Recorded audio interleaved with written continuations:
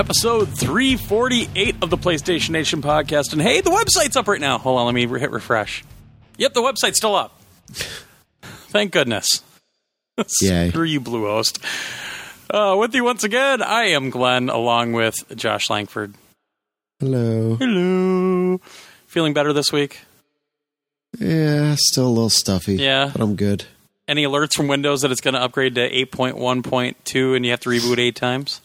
No, but when I started up, Skype said, there's a Skype update. It'll be quick. I said, fuck you. And I said, do it later. Could you define quick? Well, in space terms, 500,000 miles. Oh, that's not Yeah. Yeah. So, a lot to talk about this week. Obviously, the show's coming out late this week because we needed to hold it for a specific review. So we'll talk about that in a second. Wanted to release a bunch of news items, what we're playing and watching. Talk a little bit more about the Extra Life raffle. My God, I still have to get a lot of work done on that. My review of Gran Turismo 6, which that's why we're holding off because the embargo lifts at like 2 a.m. on Friday morning when because it's a global release. Emails, if Josh does those at the break, and we'll get the hell out of here. Actually, we have a couple emails that are pretty funny, so we should do those. So, because we had one today ask about something, and he didn't even tell us what he was asking about. Oh, good. Yeah, we got to find it. Anyway, so the new release, I might as well just do it. It's Gran Turismo 6. Comes out Friday, $59.99. Yeah. No special edition, which I'm kind of surprised about. Nah. Yeah. They're actually doing a huge, like, 2-day event right now in somewhere, I think it's in Spain. And it's actually one of the locations that you can do the photo tour in. So it's, you know, they give you those really nice backdrops to take elegant pictures of your vehicles in front of.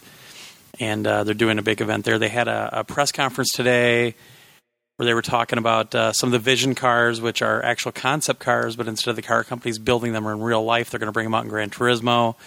They're actually going to do a thing now where I just caught bits and pieces today on Twitter, but they're doing a thing now where if like a car comes out, like more like an exotic car or whatever, if it comes out on the market, they're going to try to release that car in the game, at the same time. A lot more. Oh, what the heck were they talking about? It's got over 1,200 cars now, but they're talking about adding a lot more than people realized, I think. And it sounds like all the DLC is going to be free. Huh. Yeah. That'd be nice. So, well, maybe at the break I'll try to look and see if somebody put a blog post up on GT Planet yet, because I know those guys are there. I just don't know if he put. I looked before in the planet or the post wasn't up yet. So, interesting stuff though, and I mean, there's a lot to talk about. My written review, I've been painting over for a good 5 days. Finally finished most of it last night because online's not done yet, and I think it's over 4,000 words. That's bigger than any report I ever did in school, I think. But there's a lot to talk about. So, all right, news items, and hey, we can look at news on our website because wait, it's still up. It's still up. We're good. Is it? Are you sure? I think so. I'm waiting. It's Don't tease. Oh, there it is. Well, why don't you go ahead and start with that? The December PlayStation Plus releases? Yeah. For the US? Yeah. Wait. Whoa. Seriously? Yeah. Grid 2? Wow. I know. And the funny thing is, I've been doing the thing that we usually do with some of the other games where I've been downloading all the free DLC for it. Huh. Yeah. It's a pretty cool game. I played it before I sent it off to Chaz? I think Chaz is the one that reviewed that, or maybe Raj. Did that review go up? I don't think it ever went up. Are you serious? Yeah. Someone's gonna. I don't remember putting that up. Someone's gonna get paddling. That was a long time ago. That game came out a while ago. It did. Well, yeah, kind of did. Well, why don't you go through the rest of the list and I'll look it up to see if anybody put the. Yeah. Oh yeah, review of Grid 2 PS3 by. Doesn't say Really? right there. Wait a second. Hold on. Let me look. Boy, this is just thrilling. July 8th it went up. Raj did it. Wow. All right. And he gave it an 8.5. July 8th. Oh, yeah, there's that banner. I remember it now. Yeah. So that's the only way I remember these things is from the banner. Very visual. I do all those.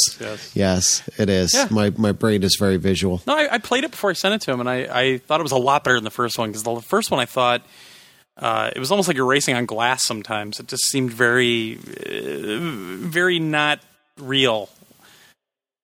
Kind of like some of the earlier racing games I've played, where it felt like the tires were never even hitting the pavement.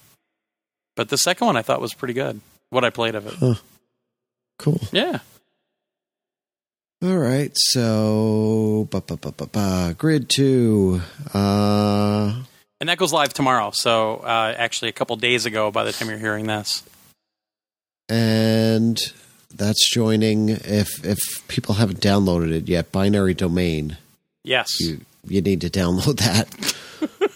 Or Josh will slap you.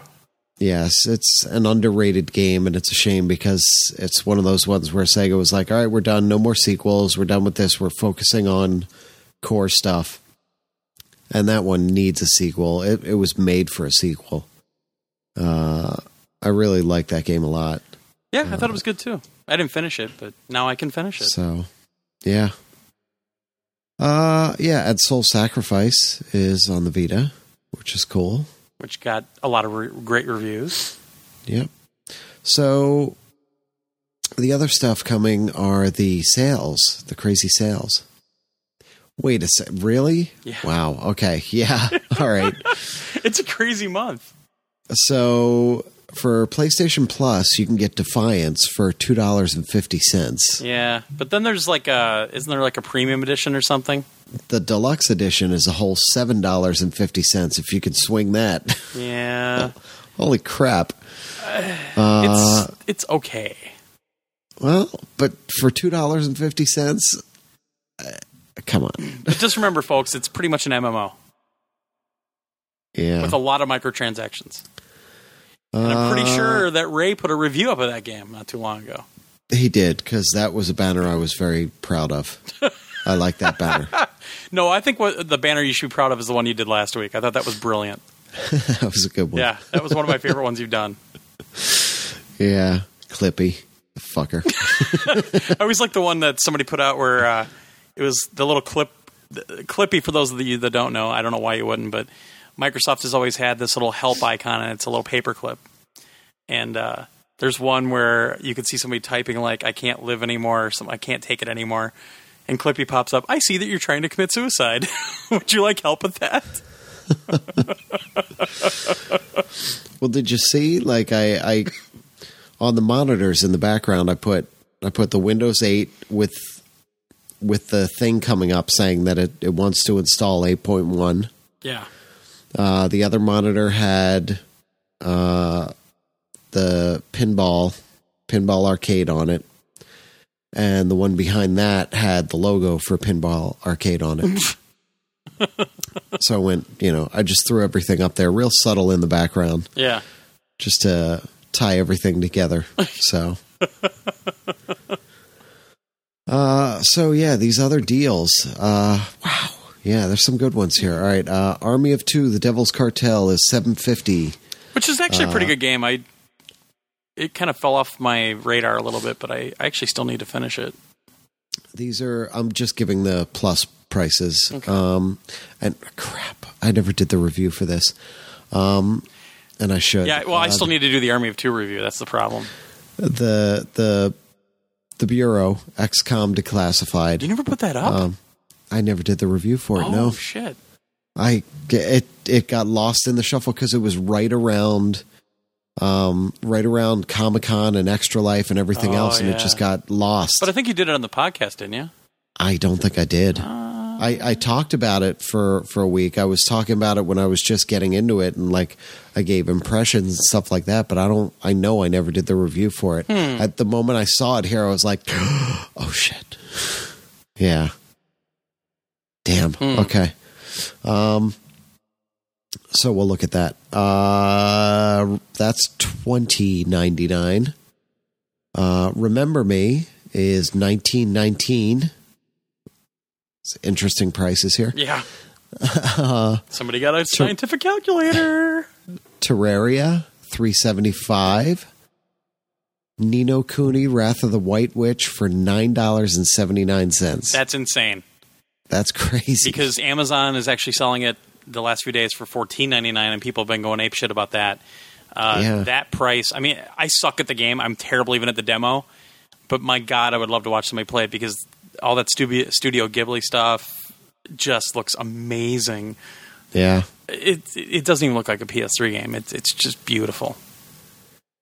And then we've got Final Fantasy XIV: A Realm Reborn and the Collector's Edition, $10 and $15. But with that, you will be paying a subscription fee. Yeah. But still, $10 to get your foot in the door. That's pretty sweet. And Rocksmith 2014 is $29.39. You can learn how to play guitar. They're assuming you have the rest of the equipment, I suppose. Yeah. And there's other discounts. There are. Oh my gosh. Tiny Brains is $15.99. Draw Slasher is $2.99. Rainbow Moon is $11.99. There's a cross-save bundle for $17.99. What's that all about? The cross-save bundle is just so you get it on all the platforms. So they're not doing like a cross-buy? I think they're just calling it that. I'm not really sure why they went with that name. Okay, that's weird. I think it's because, well, the cross-save bundle is so you get it on PS3 and Vita at the same time. So they're doing... like cross-save is built into it, but they're not doing it as a cross-buy, essentially. Right. That's what I get out of that. Right. Okay. We didn't get a lot of we have the game for review, actually, and I think it might be going up soon. Because Ray's actually been playing the hell out of the game, and he actually was talking about how it's great that he could bring his cross-save over from the PS3 because he's got over 50 hours in the game. That's cool. Yeah, and apparently it looks just stunning on the PS Vita screen, so I'm looking forward to hearing about that one. So, okay, yeah, this makes sense because the other one is the PS3 player special offer. So if you already have it on the PS3, it's $5.99. Yeah, so you're not getting it for cross-buy. That's what that cross-save bundle is. It's both versions. Yeah. The Rainbow Moon they show there is probably the PS3 version, and the bottom one for $5.99 is the Vita version if you already own the PS3 one. Well, no, I think the $11.99 is the Vita. Yeah. Then the cross-save is both. Yeah. And then the bottom one is, if you already have it on PS3. Or maybe it knows that you already own the PS3 one and you get the Vita one for $5.99. Yeah. Yeah. That's the deal there. Sure. I don't know why they just didn't... Yeah. They make it confusing. Why not? So that's not bad. There's actually not bad at all. A lot of crazy discounts there. And Borderlands 2 is coming later in December. And so is Dyad. And then did you see what's on the Vita? Because I almost bought this today for $12. What? Sonic and All-Stars Racing Transformed on the Vita is going to be free as well. Is it really? Yeah, I almost bought it. Nice. I was hovering over the buy thing, and all of a sudden I'm like, wait a second. That's cool. That's actually a really fun game. Yeah, I think it's fantastic. I still want to buy the PS3 one. I just haven't gotten around to it. Yeah. And then Urban Trial Freestyle for Vita will also be one of the freebies this month. Huh. Which isn't a bad game. Obviously there's a lot of parallels with Trials HD.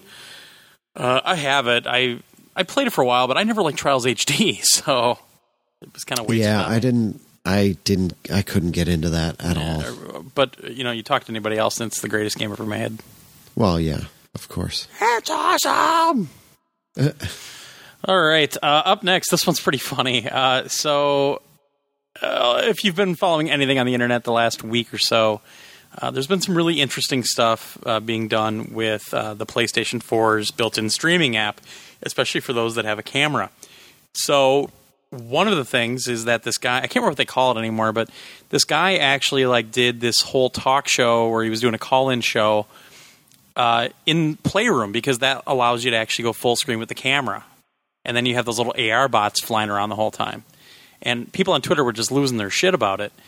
And the problem is, other people, of course, because it's the internet and because people are obviously bored all the time, started doing really stupid shit with the same mechanism, including I know there was a big report where this dude's wife was drunk and he stripped her down on the camera and all kinds of stupid stuff. Yeah, amazingly stupid shit. So Twitch has actually banned Playroom as one of the games that you can stream on Twitch because of this. So the funny thing is they took it off Twitch, but you can still stream from Ustream. So I'm sure Ustream is just going to be the the haven for all the weird crap off the streaming on the PS4. Nice. Well, I missed most of that, but I saw something saying, well, part of the way Twitch was explaining it, at least in what I saw, was that they are for gaming streams, and Playroom technically is not really a game, and what people usually do on it, they're not gaming. They're just sitting around and just, yeah, you know. Well, and that's understandable because they also have Justin TV still, and Justin is actually, like, Twitch broke off from Justin, and I think they're both the same company. But if you go to Justin TV, that's all the other streams, like, you know, the talk shows and like the stupid Eagle cams and all kinds of stuff. And then Twitch broke off and became that just core gaming streams. So what they're saying is, you know, they're not lying. I mean, I'm actually surprised that this didn't happen right away, honestly. But I still consider the Playroom kind of a game. I mean, there are mini games in it. It's just people weren't using it as a game. Yeah. So, yeah. But Ustream doesn't have any of those rules, so go for it, weirdos. I haven't even messed with Playroom yet. I messed with it at the New York City thing for like 10 minutes. I haven't touched it. It's cool. It actually is really cool. It's kind of addicting. Plus, I want to say Telltale Games. That's not right. God, I can't think of who it is right now because I'm just out of it. Tim Schafer's company, Double Fine. Double Fine's actually going to do free DLC for the Playroom. Oh, cool. Yeah, so I thought that was pretty neat. They haven't said what it's going to be yet or anything, but it's kind of cool that they're actually going to like put some content in there. Because Tim Schafer's one of my heroes. Huh. Yeah, I'm excited about that. All right. Well, the next big thing. It's crazy. PlayStation 4 had the most successful launch week of any gaming system to date in the UK. And according to the words of Chart Track, it eclipsed the Xbox One sales from the week before. Oh, that's not what we were hearing on the internet. Well, this is the article I'm reading. But the internet never lies. What are you talking about? But this is on the internet. Okay, so the previous fastest seller, this is pretty interesting, was the PSP. Yeah. I was shocked by that. Yeah, at 185,000 units across its debut week. They're putting the PS4's opening week sales numbers at 250,000 units. And apparently, supposedly, the Xbox One was about 150,000 units. Bollocks. But these numbers are all speculation at this point. Right.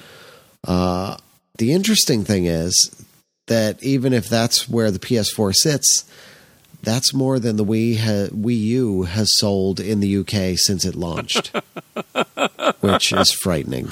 Oh, you know, I watched a video of that Mario 3D World today, the new one.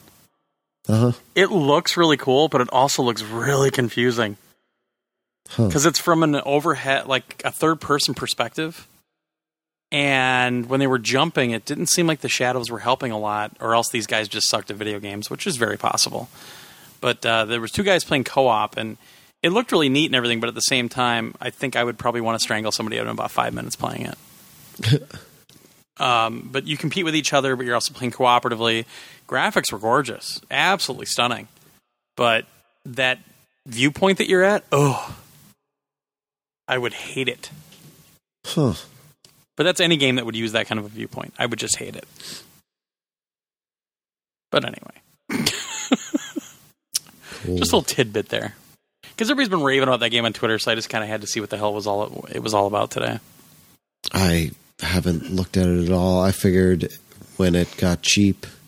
Although it's a Mario game, those never get cheap. Nope. It's kind of like Halo. Halo never gets cheap. No, that's not true. I picked up the first Halo for $10. Well, yeah, but that probably took 15 years.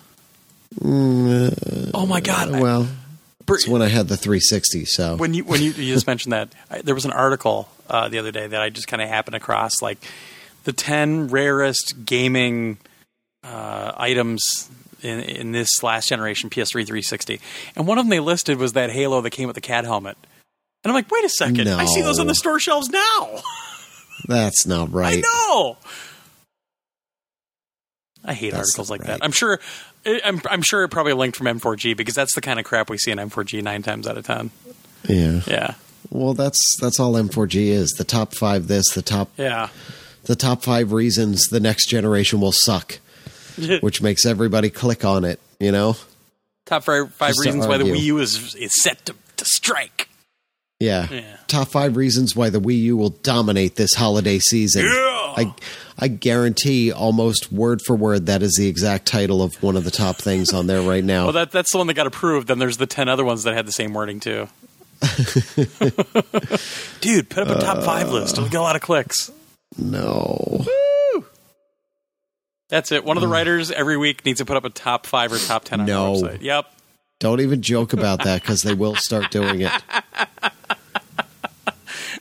Well, we know Eric won't because his Twitter account still says at PS3 Nation.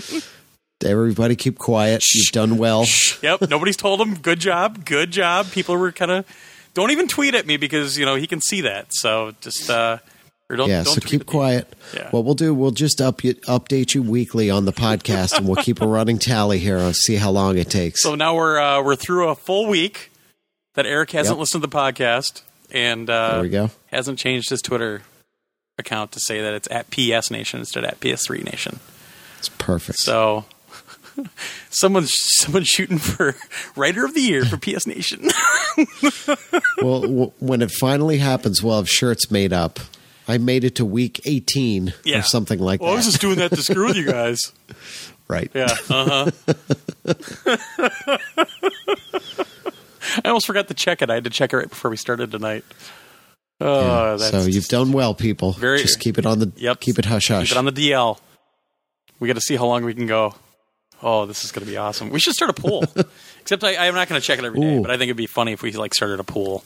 But he, the problem is I'd have to tweet about it and then he'd see it because I know he watches the Twitters at least.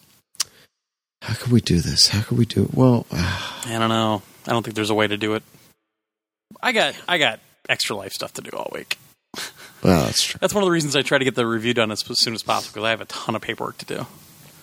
Speaking of which, I need to know who's got a weekend to Thailand. Yeah, man. I know. That'll be one of the things that comes out of this, so you'll know by the end of the week. All right. Sorry, people. Yeah, it's Glenn's fault. It is. It actually is. Gran Turismo 6 showed up on Wednesday. Yeah, I think it showed up on here on Wednesday, and I only got to play it a little bit that night, and then I was gone for Thanksgiving all day. When I got home, I was so tired and full of turkey that I couldn't touch anything. But from Friday until Sunday night, I played it so solidly and just kept playing. And then I kept writing. Like all day yesterday, I sat downstairs on my laptop and I was like checking facts. I even did a couple of quotes from people. I looked up adaptive tessellation to make sure I understood it correctly. I mean, I did my research on this one. This is one of the hardest I've ever worked on a review. So sucker. I don't know why I did it either. I'm not that passionate about Gran Turismo. I like the series, but I'm not that passionate. I'm more passionate about like Killzone and Battlefield and everything. So not sure why I did it, but I did because of them, of our community, the people that love the Gran Turismos in our community. That's why I did it. And I'm really enjoying the game. Or am I? We'll find out after the break. All right. The sales still seem pretty crazy. I still see people tweeting. I'm not saying this to be a troll or anything, but I still see people tweeting like, I'm seeing Xbox Ones on the shelf. I can't find a PS4 anywhere. But who knows if that's because of supply problems or whatever. But that does seem to be the norm right now. Norm! Also, somebody did talk today about the fact that Best Buy actually held a bunch of Xbox Ones until Black Friday. Huh. Yeah. Well, Walmart was stockpiling PS4s. That's what I Black heard. Friday. Yeah. We'll talk about Black Friday, too, because that was an interesting day. All right, on to the next one. Is this the one I added late? Yeah, this is the one I added late. So I just added this before we started. December 3rd, which will be a couple days from the time you hear this.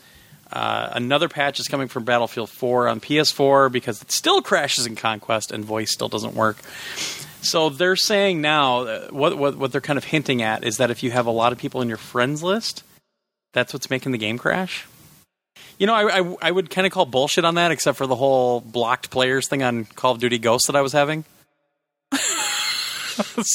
Yeah. But so they're saying that it's going to hit sometime tomorrow, so Tuesday. The three big things that it fixes are that it fixed the one-hit kill bug where bullets were sometimes applying their damage multiple times to a character. I've experienced this, and I didn't understand what the heck was going on. Let's see. This could lead to firefights where normal rifles sometimes dealt one-shot kills, which is not as designed. Number 2, fixed a crash that could appear when having a very large amount of friends. So how dare you be social? And number 3, enabled audio and PS4 video captures, which was kind of confusing. So whenever you're doing a share video capture, you would put the video up and it never had audio on it. So apparently they found that bug. Huh. Yeah. Although, honestly, I would rather they fix this crashing and Conquest thing before they fix stupid video and captures. Just saying. Because the crashing still, after the big patch last week, it still crashes in Conquest. But you need to be able to show off all the crashes. But it doesn't record the crash. Oh, well, then what's the point? Exactly. That's what I'm trying to say. They need to fix it so that it does record the crash. I still wonder how many... because when it crashes, it actually has a reporting system now. Yeah. I wonder how many reports they've gotten. It has to be just tons. Well, I had one. It wasn't in Battlefield. It was just, I don't even know what I was doing, but the whole system rebooted on me, and it came right up with the report, and I was like, yeah, whatever, go. See, you're part of the problem. No, I sent it. I always do the report. All right. I do. I didn't add any details. I was like, you figure it out, fuckers. I normally don't add details, but as an IT guy, sometimes I feel compelled to do that. Yeah. Because, the more information you can give, the better. So there's a few times where it seemed like I kind of realized what made the crash happen, so I put some notes in there. Which was great having the PlayStation app on my tablet, because it was a lot easier to type it than trying to do it with a controller. Oh, yeah. That's next generation right there. Being able to do that. It's awesome. Okay, so let me really quick. I found the post. There's at least a small post on GT Planet about this stuff from Gran Turismo 6. So they learned from the first day the Red Bull X 2014 Standard, and the 2014 Junior cars were revealed along with the X Challenge game mode, which I have no idea what that game mode is. They're simulating everything. Yeah, this is actually part of my review too, in terms of atmospheric changes, time, temperature, humidity. I'll get into that in the review. It's insane. New Vision Gran Turismo concepts teased from Subaru, Nike, Dodge SRT, and Peugeot. New intro movie presented that. That video will be in the review, so you'll see the new intro and you'll see me buying my first car. Dedication to improved DLC support and continued updates restated. They're actually planning on more DLC and updates than they had in GT5. So new cars, tracks, features, seasonals. Seasonals have returned, by the way. Steadily become available for download in GT6. So, yeah, the seasonals I can't try yet, but because the online servers aren't up yet, but they are making a return. So that's good news. Okay. What we're playing and watching. Well, it's a shame we're not doing this live because the PSP 3000 is $79 at Amazon in about 7 minutes. But I already have a PSP 3000. Well, but other people might not. And I have a 2000. Might want it. And I have a Go. Hey, tweet that, tweet boy. Tweet what? PSP 3000, $79.99 at Amazon in 7 minutes. Is it like a lightning deal or something? Yes. Well, let me go find the link then. I don't want to just tell people. Because the problem is if I just say it, then they're like, can I get a link? God knows. Google doesn't work. Let's see here. Well, let me just go to video so you games. do that, and I'll start with what little I played. Now, remember, people, I'm doing this because Josh told me to do it. It's true.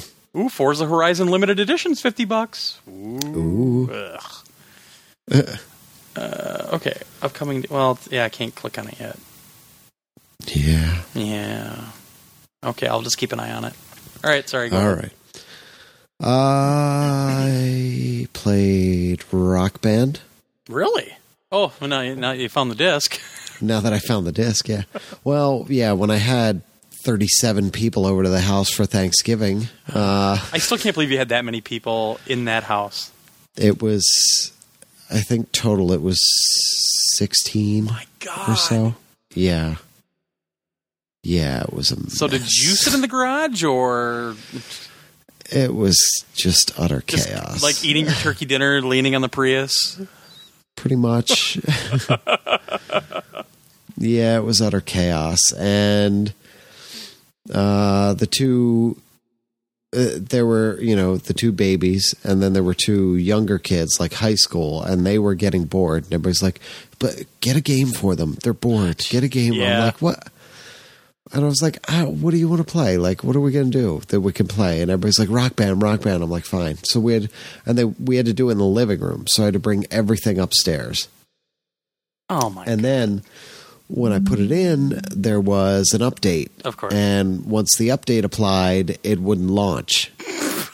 So the whole game was all fucked. So I went in and I deleted the saved the data. The PS3 data for Rock Band, right? Which of course killed all of the DLC as well. So when the game, I was like, "That's fine," because that's the one I was gonna wipe out and put the new hard drive in anyway. Yeah. So I was gonna have to re-download everything anyway. So I did that, started up the game. The problem is it didn't recognize that all that DLC was gone. It still listed everything as there. Because it was in your save game.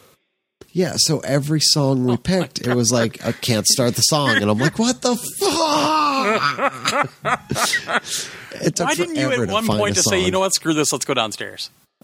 Because everything was upstairs and everybody was upstairs. I wasn't going to move it all back downstairs then and start over. Yeah. I can just imagine. Oh, it was absurd. It was really ridiculous. And then it came down to like everybody bailed on it, and it was just me and one other person playing the whole time. Oh, my God. And everybody else watched. And then we walked away, and the babies were... Mason got the drumsticks. He made me stop because he walked over and he kept trying to grab the drumsticks out of my hand and play. So eventually he did. He just sat there in his aunt's lap, smacking on the drums like a madman. So that's because he is a madman. Yeah, pretty much. I snuck upstairs with my brother-in-law and showed him the PS4 briefly. Nice. Showed him Resogun just so he could get an idea of what was going on there. Yeah. He liked it. Did he buy one yet? Nah. He will, though. He's probably going to get both. He's probably going to get all of it. I don't think he got a Wii U, but he might. Like, he has all the other systems, so he'll pick them all up eventually. That's just how he is. Yeah. And I tried. I got the replacement terabyte hard drive. I told you this earlier. Yeah. I tried to, I swapped it out. I got the update. The update, man. Yeah, I started with the update, the 300 meg update. Right. And it wouldn't take it. And the PS4 was up in the bedroom because I had to move everything out of this area because everybody was like, just get everything out of here. Just take it all away and put it up in the bedroom. so that you don't have to worry about any of this stuff getting messed up or anything. So I'm coming all the way down to the basement to the computer to get the file on a thumb drive and then going all the way back up to the bedroom to try to get this to work. It doesn't work. I come back down. I download it again. I go back up. I come back down. I find out there's an 800 meg file that you're supposed to get because it's like the full firmware. It's not just the update. Right. It's the full thing. Yeah. So I finally get that. I finally get upstairs. I get it all updated and everything. It does the update. And then it goes to reboot. Flashing blue light. So it didn't work anyway. So that the replacement terabyte hard drive is, I'm done. I'm done because I'm sick, because every time then I put the 500 gig back, I have to start over. Yeah. And I have to install everything again and download everything again. I'm just like, I'm done with this. I've downloaded and installed everything like 12 times on this already, and I'm just sick of it. So, and there's hardly anything on it, you know? Yeah. So, I mean, the moment I start getting stuff, it's just going to be crazy, but I'll wait. I'll wait till I have money, and I'll wait till I have, till that 2 terabyte hard drive comes out and it gets low, and then I'll pick that up and swap it out, and that'll be that. Yeah. But I got everything on there again, and that's that. I messed around with FIFA for a little bit. Oh, cool. What'd you think? It looks really nice. Yeah. It was great when I was at the New York City thing, because one of the main producers was there, and I looked at him, I said, listen, I think the game's cool. I suck at it, so I don't want to play. I said, I'll watch you play while we talk, just because I don't want to make a fool of myself. So it was great, because then another guy came in and he was really good at it, so they actually went at it, and it was awesome to watch, like this epic battle. It is beautiful. It's not a huge difference there, like in gameplay or anything like that from the PS3. Yeah. But it's a nice bump in the graphics and the crowds, especially. The crowds look great. Well, one of the things that I noticed, and he was actually kind of impressed that I noticed it, not being a soccer guy, but the transitions between the different animations now are like seamless, because they have so much more memory to load all that stuff into. Yeah. So I was watching him pull some moves off, and he was kind of shoving by a guy, and then he was transitioning to this other animation.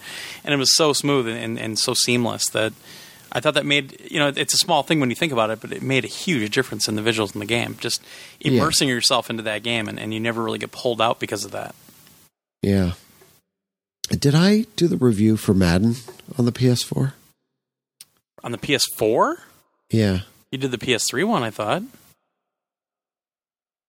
I don't think you reviewed the PS4 one yet. No? I thought I did. No. Oh, okay. Well, I'll tell you right now on that, you probably won't notice it unless you're looking. But since there's all this screen capture and video capture and everything built into the PS4, yeah, it becomes painfully obvious really quick. The sidelines are terrible. Like you look around the sidelines and the stuff along the sides of the stadium is all pixelated and crappy. Oh yeah. They copy pasted 3 different guys with cameras in 3 different poses and put them all around. Oh yeah. And half the time it's like kneeling guy, kneeling guy, kneeling guy, standing guy, kneeling guy. Picking nose guy. And it's the exact same kneeling guy in the exact same pose, the exact same position, same clothes, everything. Well, they did that on purpose because it's the 25th anniversary of Madden, and they wanted it to kind of look like the older ones. Of course. But it's those little things. Those are the little things that I would expect would be the first things gone in the PS4 version, Yeah. So that was a disappointment. And the first thing I did, I played the first game at the Eagles Stadium and kicked off and did a quick replay and looked, and yes, the Spectrum is still there out there in the parking lot that has been gone for years. That is not there anymore. So they didn't even bother with the upgrade. They're still using the same old models, just redone in better graphics or whatever. Well, they've got more processing power for the physics engine, whatever the Infinity engine or whatever they're calling it. Yeah. So, I mean, that did look better, but like I said, even when they were tearing up the turf would actually just cover over again and, like, heal itself. Yeah. Yeah. They cheat a lot in that game. They do. There's some issues there. I guess, I'll do that next week, because actually I didn't really get to play online all that much. I mean, it was a solid Madden game, but it's, in terms of what you would expect from the jump to next generation, I think it's one of the least impressive jumps. Yeah. It seems like one of the laziest jumps. Yeah, FIFA's a much more impressive jump than Madden. And again, that bar has been set by NBA 2K14, unfortunately, for the other games. It's such a huge leap on that game that, you look at the other stuff and you're like, what? What is this crap? So, yeah. Yeah. Yep. That might be, sadly, all I've played. Well, it was Thanksgiving and everything, you got family to deal with and all that stuff. That was kind of the problem. There was so much going on. Oh, the other thing I did, because I popped that terabyte drive out of the PS3, the dead PS3, when I was doing all that, I was like, oh yeah, now's the time to do that, I guess. So I pulled that out. I swapped it into the other PS3, the one that has been in the bedroom forever, that has been not activated.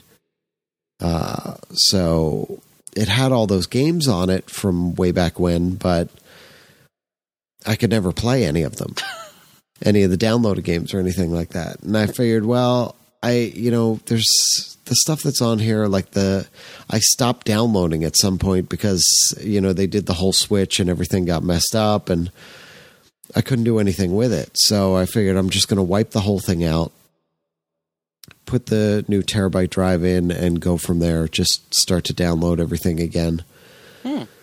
So, because it just wasn't worth it to back it up and then figure out what's what, Yeah. So I did the swap, and then I had to figure out how to activate and, deactivate and activate, and you can only deactivate from the PS3 itself. So no, that's not true. Well, or you go online and deactivate everything. Yeah, you just wipe everything out. I don't want to do that. Yeah. So I really didn't want to do that. So I called up Sony. And of course, it's right in the middle of the PS4 chaos. So, crap. And they said the whole time was 15 minutes. And I'm like, well, all right, that's not that bad. I could deal with that. So I'm doing my stuff. And I took pictures of all the serial numbers of all three of them. The dead one and the other two, just to make sure, just so I knew what was going on. Yeah.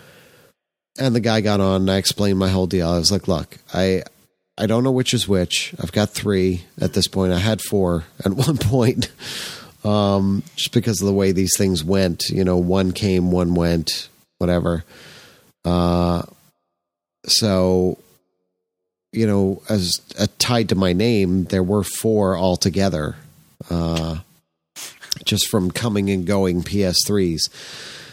So I said, I don't know which is which. I've got video stuff. I've got the games. I've got SingStar that I'm worried about. I need to make sure that all this is. Yeah, I said I need to make sure all this is good on the 2 PS3s that I will use from here, because that's all I have now is 2 PS3s. I need to make sure they're all good. He said, all right, I'll take care of that right now. I said, all right. So he's doing his thing. He's like, all right. Walks back, gets a cup of coffee, grabs some red vines. He logs into the thing and deactivates all my shit for me. So what I was going to do, pretty much. And he said, all right, all you have to do is log in and you're good to go. What? So, yeah. So I logged into that because it was sitting right here. And I logged right into that PS3 while he was still on the phone. And boom, I could suddenly download games, which I couldn't do before. Yeah, but what about SingStar? Because that's always been the problem. Well, that I haven't gotten to yet. Yeah, I'm going to get to that I'll get to that on both systems. But the fact that just magically, boom, the games were working without me having to physically activate the system or anything like that was good. So I thought that SingStar still only worked on one system. Well, yeah. Remember the last time I called about that? Yeah. And they activated it, and suddenly they showed up on both systems. Yeah, but the problem is, I bet you anything that was a rare fluke that probably won't happen again. Maybe. I hope. I don't know. We'll see. Did you tell them that you're Josh Langford from the PlayStation Nation podcast? I did. I pulled weight. And they said, the who the from now? The what now? You're Sean Workman, otherwise known as Rothbard, from the now defunct Big Red Barrel podcast? The guy said, I have no idea what you're talking about, sir. Did you tell him I'm Prawls and then he hung up on you? Yeah. Yeah, I should have. No, I haven't done much with it. I just haven't had time. But I did start downloading. I did start downloading the games and stuff again. Oh boy! Yeah, this is going to be a long process. So actually, last time I did it wasn't too bad. Ooh, this is bad. My download list, I got to 200. But, not everything is, because there's Vita stuff, there's demos, right. There's all kinds of junk in there. The full list is, I'm 10% of the way through the list. The full list is over 2,100 items of everything that's been downloaded according to that PlayStation account over the past 7-8 years. So that's all the demos. That's all the, everything they put in that list. Anything and everything they put in that list. So it's going to take a while. I got to 200. And all that stuff isn't even downloaded. Like there's a lot of big stuff. A lot of the big PS3, like Binary Domain is like 11 or 17 gigs or something like that. Yeah, some of those full digital games are humongous. Well, the problem is that actually downloaded. That was the very first thing. Mm. All the other, I was letting little ones download, but the big ones like that, I said, queue. You just go and do it in the background. Yeah, that's what I always do too. That was the first one that hit from going in the background. Mm. And I went to install it, and it said data corrupted. And I'm like, oh. Yeah. Oh, my God. So I had to delete it and re-download it. Like, this is going to take a while. So, oh my God. Yeah, it's crazy. And it's odd to see because some of the things they'll download insanely quick. Yeah. And other things they download unbearably slow. That's because those come off the server in Uruguay. Exactly. There's no rhyme or reason to it. So I've got a huge list of stuff that's going in the background. And when I get a chance, I go in, I go a little further down the list and start pulling these things in. So yeah, it's crazy. It's crazy. It would be nice to just be able to hit a button and say, get all my crap back, Yeah, you'll get it done. Yeah. Just queue everything up before you go to bed. Like, start about an hour and a half before you go to bed. Queue everything up because you're doing the double downloads. Yeah. And by the time the actual queue fills up, then it'll be time to go to bed, and you'll let that stuff download overnight, and then half the stuff will be corrupt. And yeah. But that's the thing. Well, yeah, that's not the one that's tied, because the other one is tied to like Plus and the automatic downloads and stuff like that. But I don't remember. I think it's done this in the past, but maybe I'm just dreaming. If you download stuff in the background and then you go to bed, mm-hmm. The PS3 is off, you go to bed, you come back, it finishes the downloads and it installs it, right? Well, that's what you should do. Instead of actually turning it off, what you want to do is actually hold the PlayStation button. Or no, I'm sorry. Go to the very left and hit triangle and say log off so that you're not online anymore. And then push up a couple times on the D-pad and go to the power section. And you want to say power off from there. And then it'll ask you, because you have stuff downloading, do you want me to finish downloading and installing this stuff? Oh, cool. And you check that box, and it'll actually go into kind of, not really a standby mode, but it'll actually keep downloading all your stuff and then install all the packages for you overnight. Nice. Yeah, it's really badass. They added that a couple of years ago. But that's what I always do now. If it was like a big, even on when the store updates on Tuesday, if it was a really big download that I didn't, absolutely positively need right away, I would actually kick it off before I went to bed and then go over and do that, and it would just download, install, and the package is gone, everything's ready to go, and then I just have to go in and categorize it when because it's an unknown right away. Yeah, it's nice. Oh, that's perfect. Because all right, the other thing is, if you have stuff downloading in the background and you want to do an install, the install takes like 3 times the amount of time that it normally would. Yeah, it takes forever. Because it's also downloading, and so you're doing reads and writes at the same time. Actually, you're doing 2 writes because the downloaded stuff is writing, and now this package file is uncompressing, and you're just eating up the processes that the disk can handle and everything else. So when you do it that way, it's really nice and clean. All right, cool. Yeah, I'll do that. And then just turn your controller off because you don't need it on while you're in bed, and it won't kill the battery then. Nice. Yeah, that's a ritual of mine. That's perfect. Yeah. All right, people. Now you know. Da-da-da-da. Okay, yeah, that's it. I mean, I really didn't play much. It was a lot of maintenance stuff. Oh, yeah. Unfortunately. Well, for better or worse. Yeah. I mean, I didn't play too much either just because of Gran Turismo 6, but did play my Dreamcast because last week was the 15th anniversary of the Dreamcast release in Japan.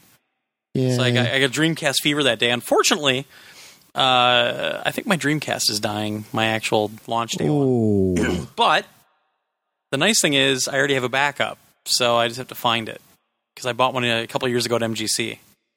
But it won't read discs anymore. It just won't read them. But threw it on, and I actually... Did I stream it? No, I just recorded a little bit of it. Threw an NFL 2K1, and it worked. Man, that game holds up so well still. It's so good. It's smooth. It plays great. It's got great commentary. It's just damn good. I had a blast playing it. Running game was great. Man, such a good game. So where I've kind of set up that little video studio though to do the video reviews. Stuff's in the way of the closet in there, so I have to kind of get stuff out of the way to try to find the alternate Dreamcast. But this is my launch day Dreamcast, so I'm kind of sad about it. I was actually reminiscing about Dreamcast on Twitter that day. And then Scott Rohde, of course, put Choo Choo Rocket up because he worked on that game. Which I didn't have the heart to tell him I never understood that game and I never liked it. That's a weird game. It is, but I know some people that just love that game to this day. So, yeah. Played a lot of GT6. I'll be talking about that after the break. Played a little bit more of Pinball Arcade on PS4, just trying to get better with that. Also, the servers are actually up now, the online stuff, so I was checking out the leaderboards and everything else, see how they worked. Still don't have any info in terms of release or anything else, so I'm going to actually follow up with those guys later this week. Some more BF4 on PS4, had some great matches in Rush. Voice chat's still not really working too well, but Conquest, they patched it big, but it's still crashing. It really crashes on... It seems like mainly on 2 maps. The first one being Flood Zone, which is still my least favorite map on the entire game. I hate it so much. But now we just hold that parking garage, which is point A on the on Conquest. We just hold that the whole time, which is actually kind of fun. And then also the one that's in the jail. It's all indoors. It seems to crash on that all the time, which sucks because I love that map. And then Black Friday. I really thought Black Friday was kind of underwhelming this year. And Cyber Monday. Last year, Amazon, the way they had their website set up, I bought so many DVDs and Blu-rays, it wasn't even funny. Yeah. I seriously got stacks of movies last year. I think I bought 2 things this year. I bought season 3 of Archer. It was $9 on Blu-ray. Wow. Yeah. And then, I don't even remember what the other one was. I mean, it was just, and then I got another one, but that wasn't for Amazon. But it really seemed underwhelming. A lot of the gaming deals weren't that good. I mean, I even saw what was it? No, I saw GameStop put their Black Friday stuff up, and they were listing prices for games that were the same prices what they've always been. Yeah. So they always do that. That's such a scummy thing. Yeah. But one of the things I did on Thanksgiving, Target was going to open their doors at 8 o'clock at night on Thanksgiving night, and they were going to have 3DS XLs for $150. Actually, they were going to have a bundle. They were going to have that special Zelda one with the new Zelda game for $150, and there was this big fervor on the internet going back and forth, like it's got to be a misprint, and everything else. And they were ringing up at $150 that night, from what I found out. But I drove by one Target on the way home, and there was kind of a line, but it wasn't that bad. I'm like, well, maybe if it's like this when I get to Marshfield, maybe I'll stay in line for a little bit. I wouldn't mind getting that. It's finally down to a price where I'm fine buying it at $150. I get to Marshfield, and the line, and this is about 2 hours before it opened, the line went all the way to the end of the building. And I just went, I don't care. So I'm reading all the stuff online, people going to Target, and, you heard about the one guy at Walmart in Long Island that got trampled and killed, and just all this stupid shit. But the next day I was working not on Black Friday. Yeah, on Black Friday itself. I was working and it's time for lunch. I'm like, I'll go over. I was going to go get something to eat over by Target anyway. So I'm like, maybe I'll go over by Target and just kind of take a walk around. So I go in and go back to electronics, and sure enough, they still have one of the black 3DS XLs for $150. They still had one at 11 in the morning. So I bought it. And I also got new Super Mario Brothers 2. I got Mario Kart 7, and I got Zelda. So didn't play Zelda yet because I have Gran Turismo 6 to work on. But I did play some Mario Kart 7, which I played before. I like it, but I don't. It's still got the damn blue shell, and it kind of pisses me off. But it's a solid game. Turned the 3D off right away, though, because that 3D just annoys the shit out of me. Played some of the new Super Mario Brothers 2. I think it's really good. The great thing about the 3DS one is it doesn't require all the co-op shit like on the Wii and the Wii U. But I didn't play too much of it because I'm having a lot of problems with my shitty thumb and the thumb pad on that thing. I'm having a lot of problems. Like when I'm flying in Mario Kart, when it turns into a glider, I'm all over the place. I can't seem to steer it correctly with my thumb. And the problem is, in Mario Kart, I can't use the D-pad. It always uses the analog for some stupid-ass reason. At least Mario Kart lets you use the D-pad, but the D-pad's so small in there that it's tough to use, too, with this thumb. And for you that haven't, for those that are new to the show or whatever, my left hand, I don't have a lot of feeling in it. There's a lot of nerve damage in my left hand from an accident I had back in '97. And I have no feeling in my thumb whatsoever. So any type of game playing is kind of tough for me with my left hand, but that analog pad, which I would normally love if my thumb was fine, it's really loose, and there's no... That's one thing I like about the Neo Geo Pocket Color was that click that it had, because then you kind of knew where you were going, and I could feel that click because it... I don't know. So that's my biggest gripe about it right now. I think the eShop on that thing is fucking terrible.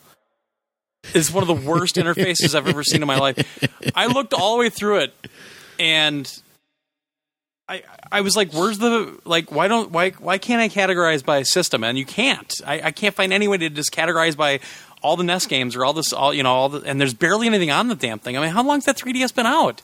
There's barely anything on the Virtual Console. So then I go to this other section, and it was given recommendations, and it recommended Excitebike for the NES. I even went back to the eShop and looked all the way through the Virtual Console stuff, and Excitebike is not listed anywhere in the eShop for the Virtual Console. But it recommended it on a different page, and it was there. It is god-awful. It's just the worst interface I've ever seen. Yeah, they suck at online. Oh, it's terrible. And it still has the friend code thing, which I haven't even dicked with yet. I don't even know where to find my friend code or anything. I'll find it eventually, but... But I thought, weren't they tying that to a proper account? No, that's on the Wii U. No, but they were supposed to be tying... I don't know.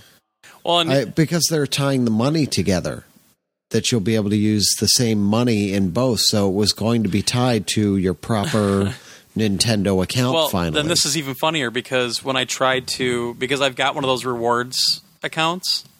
So when you register your games, you get points and everything. Yeah. Yeah. I went to the website to make sure I had the account information right and everything, and I went to the account, and all my stuff was still there. Then I tried to put it on the 3DS, and it wouldn't even take it. It's like, oh, this is the wrong account. I'm like, no, I've just logged into it on the website. It works. No, wrong account. No, it wouldn't take it. And now I don't have any way to find out how to try to re-input that info. That screen's gone. Well, I think the rewards account on the site is different than your... No. This is the one that it told me to go to. Huh. Yeah. That's weird. Ugh. Oh, Nintendo. But at $150, I think it was worth it for the XL. My God, that thing's a beast too. Holy shit! It's like it's like my netbook. It's just huge. But I don't see myself ever getting into the whole Street Pass thing. I don't see myself really getting that many games for it. But I am excited about Zelda. Although I did hear, I was reading a little bit about the new Zelda game, which is a sequel to my favorite Zelda game of all time, A Link to the Past. And apparently, you can go to any dungeon right away. And if you don't have the proper items that they want you to use, they always put something else in there to let you get through. So, like, if you need a bomb to get through a wall and you don't have the bombs yet, there will be a bomb there that you can, like, attack, and it'll blow up and take out the wall. If that's the case, that's going to be a big fail, in my opinion. Yeah. Yeah, so... Like I said, I had a lot of other stuff to get through. I've got Extra Life stuff to get through, and I had the GT6 stuff to get through, so I didn't even touch Zelda because I know if I started it, I'd probably keep going and going and going. Also, I think the speakers are really low. Like, I can't get any volume out of those speakers compared to the Vita. So, yeah. And that Vita screen, obviously, has spoiled the shit out of me because I look at I look at this 3DS screen, I'm like, That's the thing. I don't understand how anybody can look at the 3DS screen and then look at the Vita screen and ever want to play on the 3DS again. I don't know. I mean... it's amazing that Nintendo... Well, because it's Nintendo, they can get away with something like that where their screens are just absolutely god-awful. Yeah. I mean, there's stuff that Nintendo does that... I mean, when I have my DS, my DS Lite... I don't even know where that thing is anymore. It must be in the game closet. But I know I really loved, not Phoenix Wright, but what's that puzzle game? It's a series. Fuck. Dr. Layton? Yeah, Dr. Layton. I love those games. So, I don't even know if there's one for the 3DS out now or not, but... I think there is. Yeah, if there is, I'll probably grab that. But the manual doesn't really tell you anything because there's an SD card in it. It's a 4 gig SD card. And they say you can get a bigger one and you can actually transfer stuff from the PC, which I was kind of impressed by. Nintendo letting you actually do something with your data. But I don't know if there's a size limit. I don't even know if it's worth getting an SD card because I'm not going to use the thing that much. But I think, because I looked all that stuff up, I think 32 gigs. Yeah, that's what I would assume. Is as big as you can go. But I did read the manual. I was looking through it just to try to figure this shit out. And it said, oh, yeah, you can put a new SD card in, but it didn't give me a limit. And I'm like, well, that doesn't really help. So, I mean, it's a neat little thing, but I think I probably played with it for about an hour and a half total. And then I went back to Gran Turismo 6. Yeah, that analog, though, has really given me a problem. So it really sucks if that's going to be a deal breaker for me. But it can sit in the closet like everything else. There you go. Yeah. But I forgot that it'll play DS games, so I have that Professor Layton I can throw on there and mess around with that maybe. Yeah. Which is funny because, I mean, I played my DS Lite for maybe a month, and then I haven't really touched it since. So I feel kind of bad. But it hit a price where I was comfortable with it, though, so that's all right. I don't regret it. And then last but not least, played some Tiny Brains, which comes out, it's been out for a couple days by the time the show hits. It's a downloadable title that we played at PAX. I've also played it a couple other places. Played it with Keith tonight online for his review, which is going up tonight. And I gotta say, I don't know what they did to the game, but they made it a little worse. So I think it's still going to be a lot of fun 4-player. But it seems like at the last minute they put this new graphic filter on, which gives a lot more texture to everything. Because when I played it at PAX, it seemed like a lot of flat textures, flat polygons, that kind of thing, and it looked fine to me.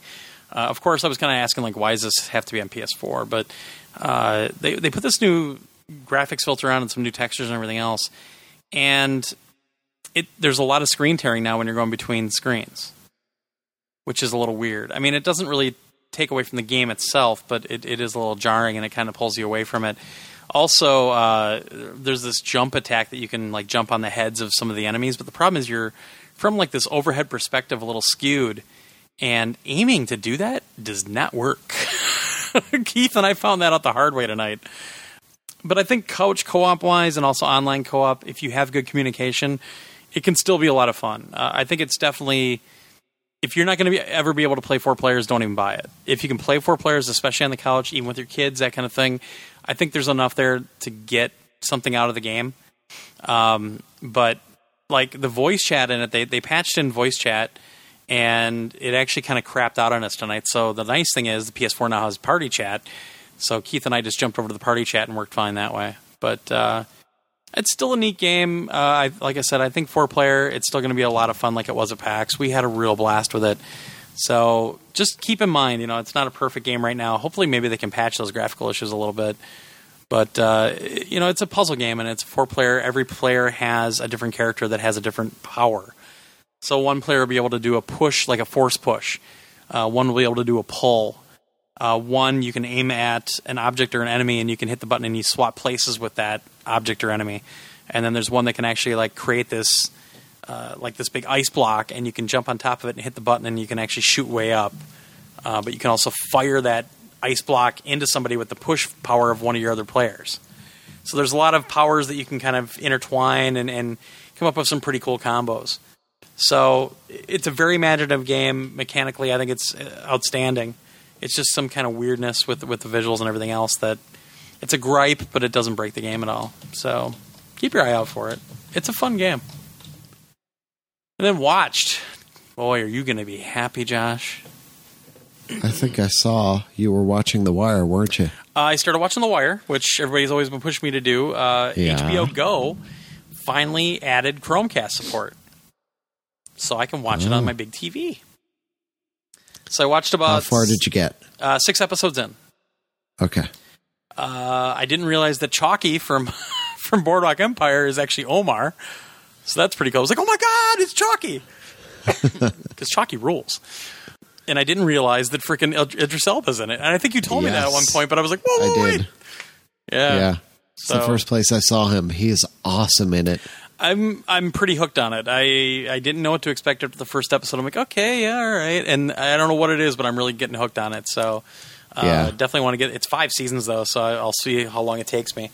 But that's the thing. It jumps, it's slow. It's a slow burn, especially that first season. It's really slow because you're dealing with all the surveillance and all the bullshit that they have to go through. So it's all...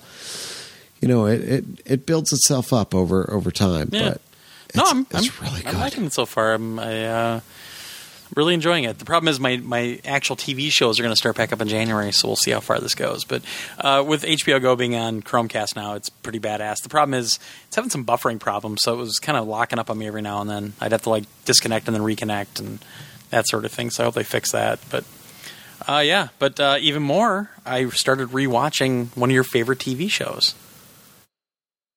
From season 1, I started rewatching The Venture Brothers. Oh yeah! Holy shit! All the references in the first season, even. Yeah. Like the whole Fantastic Four thing, where when he lights on fire, you can feel it. He's like, ah! They were talking about that during one of those interviews. I forget if I had asked them or I think I did. Yeah. They said, it was cool. We're into the whole Fantastic Four thing, and they said, but we thought about that. We thought, well, what would it really be like if you were on fire all the time? Wouldn't it just be excruciating pain the whole time? That's why they did that. That one really killed me, and also the $6 Million Man in love with the Yeti or with Sasquatch was just awesome. Sasquatch, yeah. I loved it when I think it was 2 or 3 episodes in when Race Bannon shows up. Yes. Yeah. Oh, that show is so freaking good. It is. I don't know if you got to see that the interview from Comic-Con this year, but the first question was something about, well, where are you going with it? In this next season, they're like, oh, it's Crazy Town. It's absolutely insane. Oh boy, because it's already Crazy Town. Oh, geez. Yeah. It's so cool because the character arcs have been really, really fun. Yeah. You know, like Hank and Dean especially, and the way they've grown and changed. And I just love that it's all based around the Venture Brothers, yet they're complete idiots. Yeah. Like there's, they're obviously making fun of all the shows where like the Hardy Boys and everything else, where the kids are supposed to be these great detectives, and like I found a clue, and it's like bubble gum on a bubbler or a water fountain.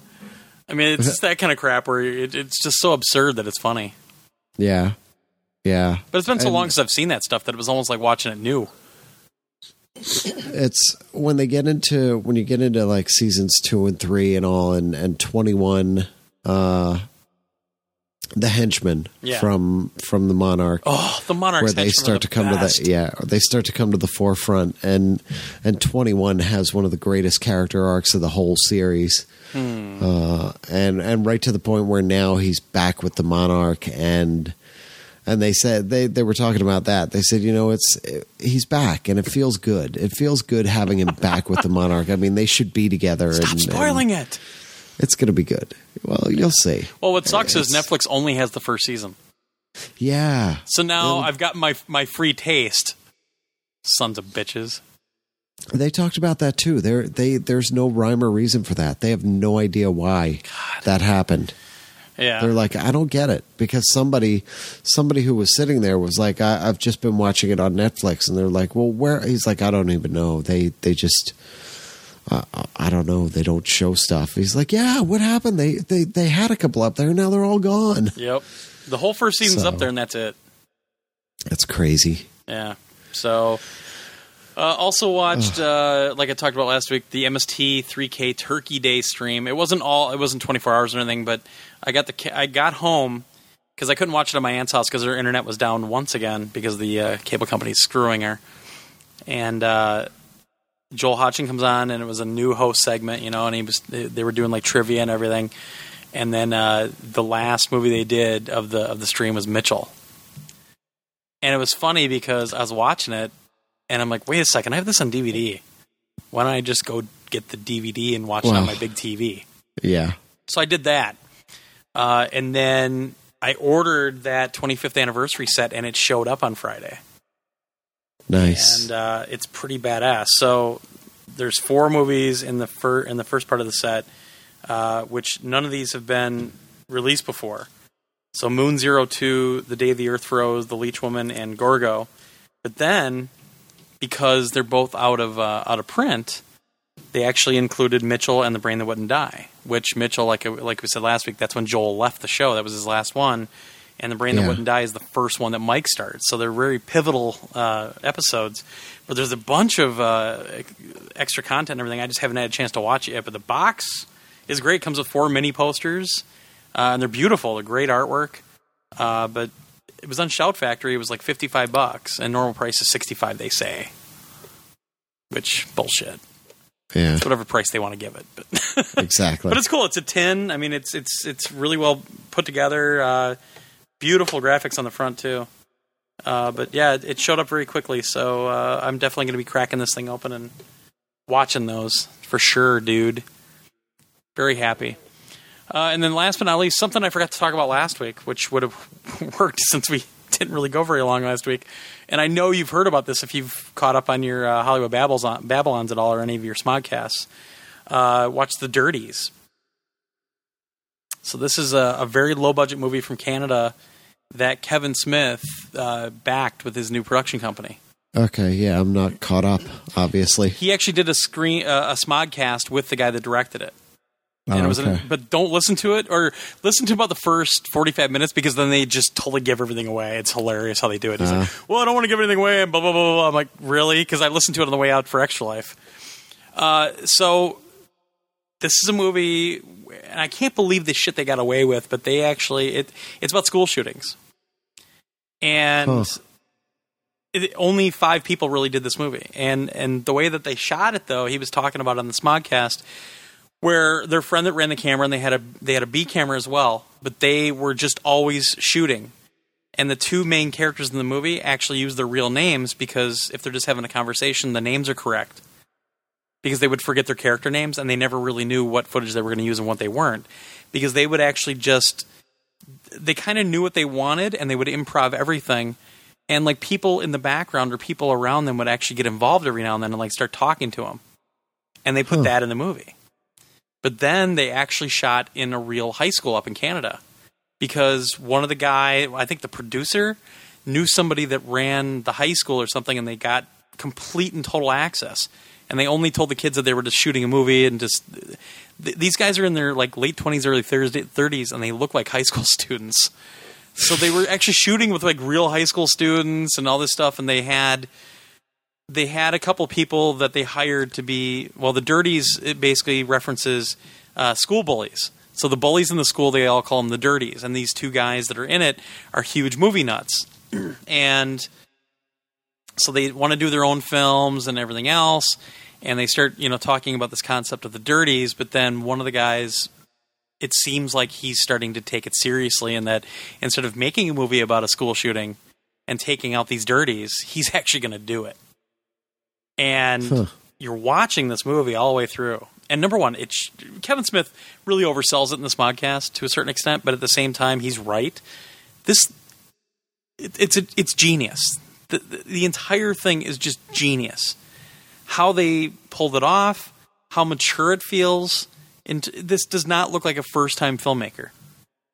And everything about it is really well done. And it seems they were kind of talking about how it looked like found footage type thing, but it wasn't. It's more of a mockumentary to a certain extent. That they're shooting this movie within the movie, that kind of thing. And it's crazy to hear that there was no script. They just have these note cards up on a bulletin board, and they kind of know where they want to go with it and everything else, but they would always have to change it because something would happen. They're like, oh, we got to leave that in, and then they would have to change the arc of the story. So they were making the movie as they went. It's just crazy. That's cool. Yeah, it's incredibly unique. It's really riveting to watch, and you're guessing the whole time, like, is he joking, or is this going to happen? And you gotta watch it. It's up on. Actually, I watched it on the PS4. I streamed it off the PlayStation Store because they've got it up there for rent. Mm-hmm. And watched it that way, and it's genius. It's absolute genius. So give it a try. It's a very limited theatrical run. I don't think anybody, unless you live in a huge city, even had a chance to see it in the theaters. I'm definitely going to buy it if it comes out on DVD eventually, which I'm sure it will. But it won at Slamdance, which is kind of an offshoot from Sundance now. It's basically these people that couldn't get into Sundance decided, screw it, we're going to start our own film festival. And they do it down the street from Sundance. But they won a couple of really big awards. They won the whole year, and they didn't... Like, the other guy in the movie is a school teacher. And he went right back to teaching school. Like, they're going to be shooting their next movie pretty soon, and the guy won't do it because he's teaching school. He's like, either you got to wait until the summer, or I'm not going to do it. And they're like, what? Because I think Kevin Smith's actually producing this next one. But it's crazy when you I would say watch the movie first and then listen to the Smodcast with the guy. Yeah. It's because it's fascinating, like, how he made this movie. Because the only thing they really ever did was a web series before that. And the web series apparently blew up. But it's nuts, like, how they put this together and how the story evolves, and it's very, very well done. And at the same time, there's that uncomfortable feeling because you think you know what's coming. And the whole time you're questioning yourself until the very end of the movie. It's nuts. Can't recommend it highly enough. So, I mean, he even reads a book about one of the guys from Columbine in the movie, and he kind of quotes from it and everything else. I mean, it just gets into this whole weird area. But it's never anything that's, trying to be offensive. They're not trying to glorify school shootings or anything like that. It's just these two kids start talking about it for a student film. So check it out, seriously. It's awesome. One of my finds of the year. Jason's going to be doing another one of those 20 questions things, and that's going to be coming up a couple times. for sure. All right, let's take a break. When we come back, we'll talk a little Extra Life. We'll talk a lot about Gran Turismo, I'm sure. And maybe we'll find some emails to talk about as well. So we will be right back.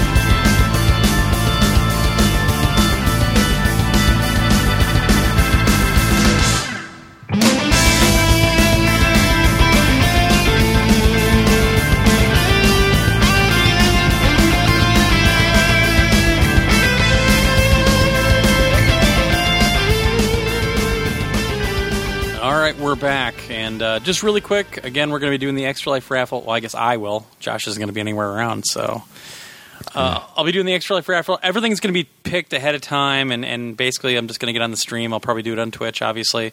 Ooh, I don't know. Twitch might get mad. Uh-oh. Well, we'll try to do it on Twitch. I'm sure it won't be that big of a deal. But basically get on there and just read off the prizes, read off the winners, and kind of be done with it. So it should be pretty quick if you guys want to join in. So it'll be on Saturday, December 7th at 11 a.m. Central Time. That's this coming Saturday over on our Twitch page at twitch.tv/PSNation. The winners, the actual list will also be posted on our website at psnation.com if the site's actually up, if on the Extra Life page. So if you just hit that Extra Life thing on the left side, that'll take you in, and the entire winners list will be right there, so you can see what you won if you don't get to join us for the stream, which I wouldn't blame you. I mean, the stream is just me reading a bunch of names. Nice. Of course, I'll be making fun of some people, but yeah, we got some cool stuff this year. San Diego actually sent another one of those God of War art books, too. Ooh. So we have 2 to give away. Those things are like 30 pounds. They're huge. Yeah. It's like one of those oversized Bibles you see on TV, like where it's about the size of a baby. It's just humongous. So, all right, Gran Turismo 6. This is the reason that we're holding the podcast until Friday morning, and for good reason. This is a huge game. I've been spending a lot of time with it, more time than I'm pretty shocked at how much time I've been spending with this. But there's a good reason. I'm pretty blown away by a few things in this game. So obviously, the whole series has been very popular. It's sold a ton of units. It's a driving game, and a lot of people might not be into that, but there are a lot of people that are into it. So I'm going to jump around. I seriously wrote 4,000 some pages, 4,000 some words on the website, and I highly recommend if you're interested in this game at all, go over there and check it out. I've put a lot of time and effort into that. This is probably one of the most time I put into a review, at least the top 3. So, and there's going to be a ton of videos up there. I've been slowly putting them up on our YouTube channel, and obviously unlisting them right now, but slowly putting those up so they're ready to go that morning. And also I've been taking a ton of screenshots. I think I have over 100 right now. So a lot of high-res screenshots, a lot of videos, including the opening movie, and then buying my first car, doing my very first race, showing something like, night racing. How novel of a concept is that, right? Forza 5? So I should really have got my notes for this, but basically over 1,200 cars this time. So they added, I think, another 130 cars into the roster. One of the things that I want to bring out right away is a lot of people have been asking about the differences between the quote-unquote standard cars and the premium cars. So in GT5, it had, I think, 200 premium cars, which were insanely detailed. The interiors were fully built out and rendered exactly how the real car looks.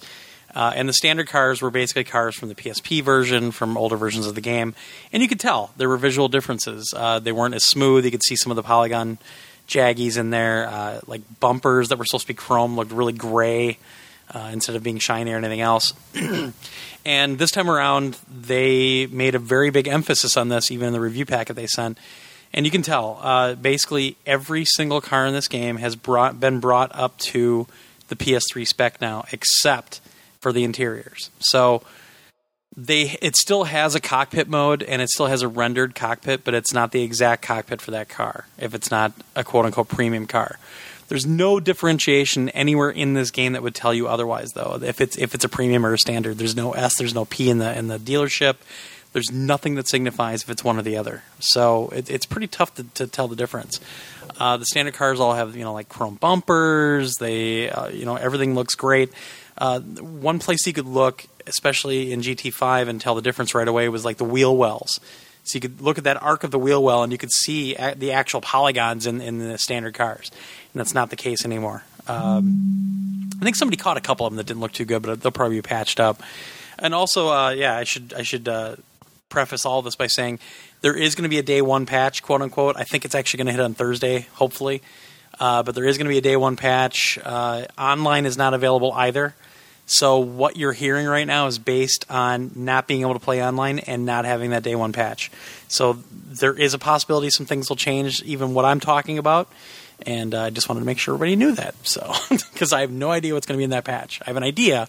Well, I have an idea. I just don't know for sure. So, the other thing that I want to cover right away is a lot of people have a fear, and I think it's mainly because of Forza 5, but a lot of people, like on NeoGAF and on GT Planet and a lot of other places, have this fear that Gran Turismo 6 is going to be rife with microtransactions that try to pull a lot more money out of you. I can pretty much guarantee you, unless they do something in a patch later on down the road, I can guarantee you there are no microtransactions in this game. What you can do, and this is completely optional, you can get through every single thing in this game if you work long enough at it.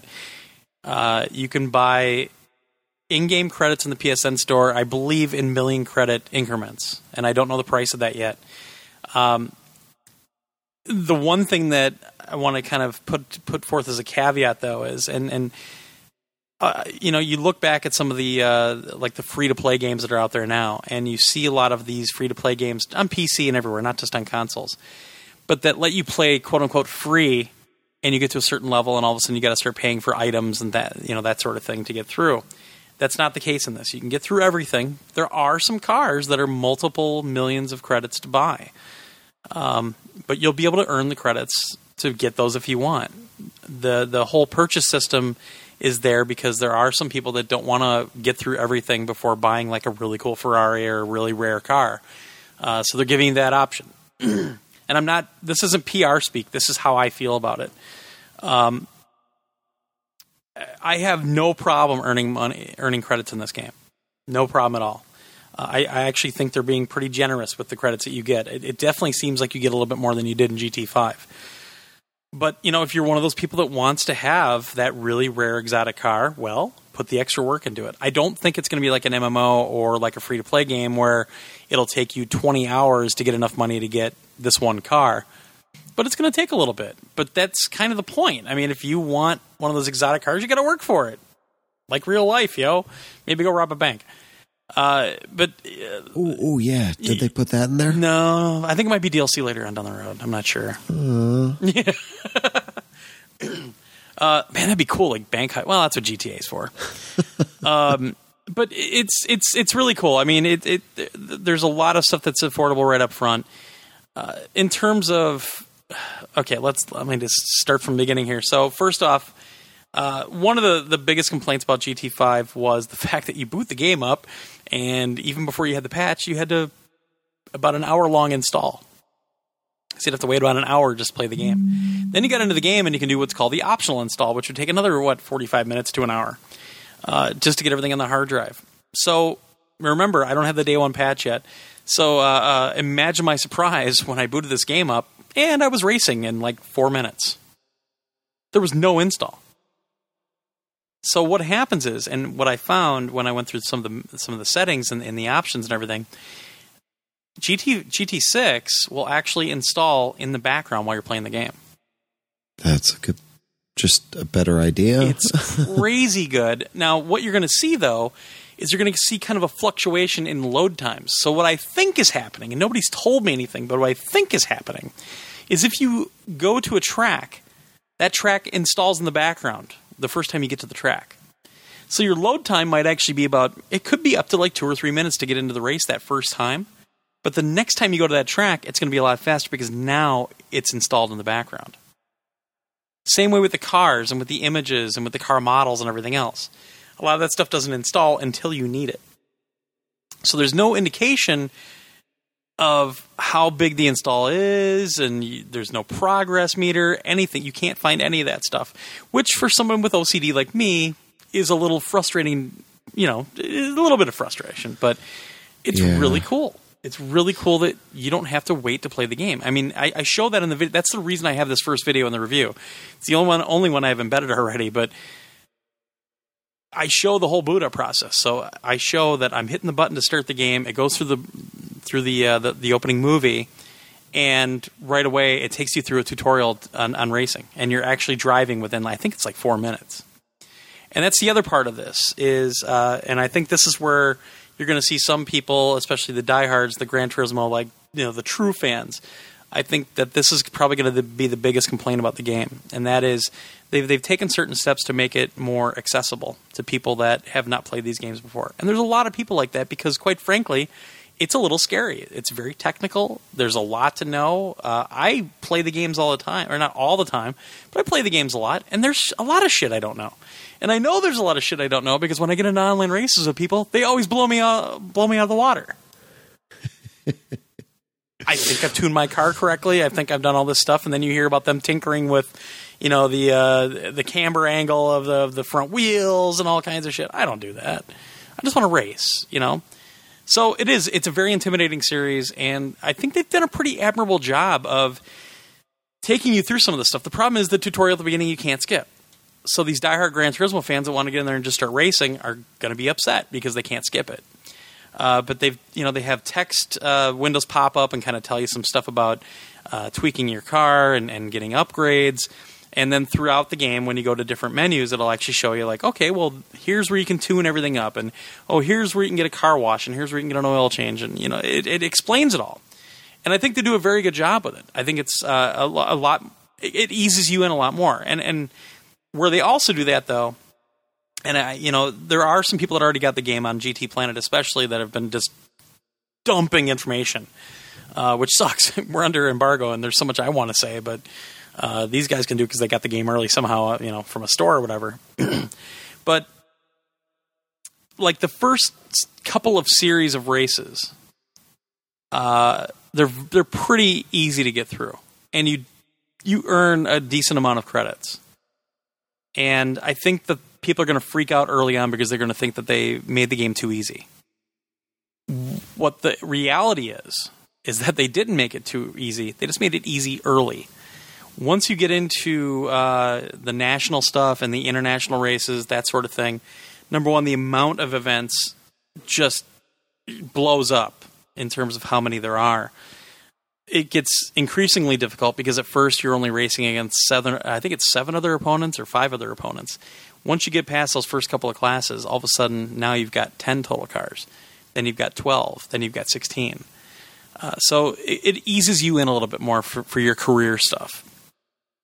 But what they've also done is they've added some little extras in there to try to kind of kill the monotony a little bit, but also another way to earn some credits and also a way to teach some people that are new to the series, and you don't have to do them. So they've got these coffee breaks, which are just these little challenges that are in there. They've got what's called a one-make challenge, where every single person that's in the race has the exact same car, and it's more up to your driving abilities if you can win or not. And then there's also another one, which I'm forgetting what it's called, but that's the thing is that overall, campaign-wise, I think things are a little bit more streamlined early on, but they've also added all this other periphery stuff as well to kind of let you explore a little bit more, explore the space, if you will. So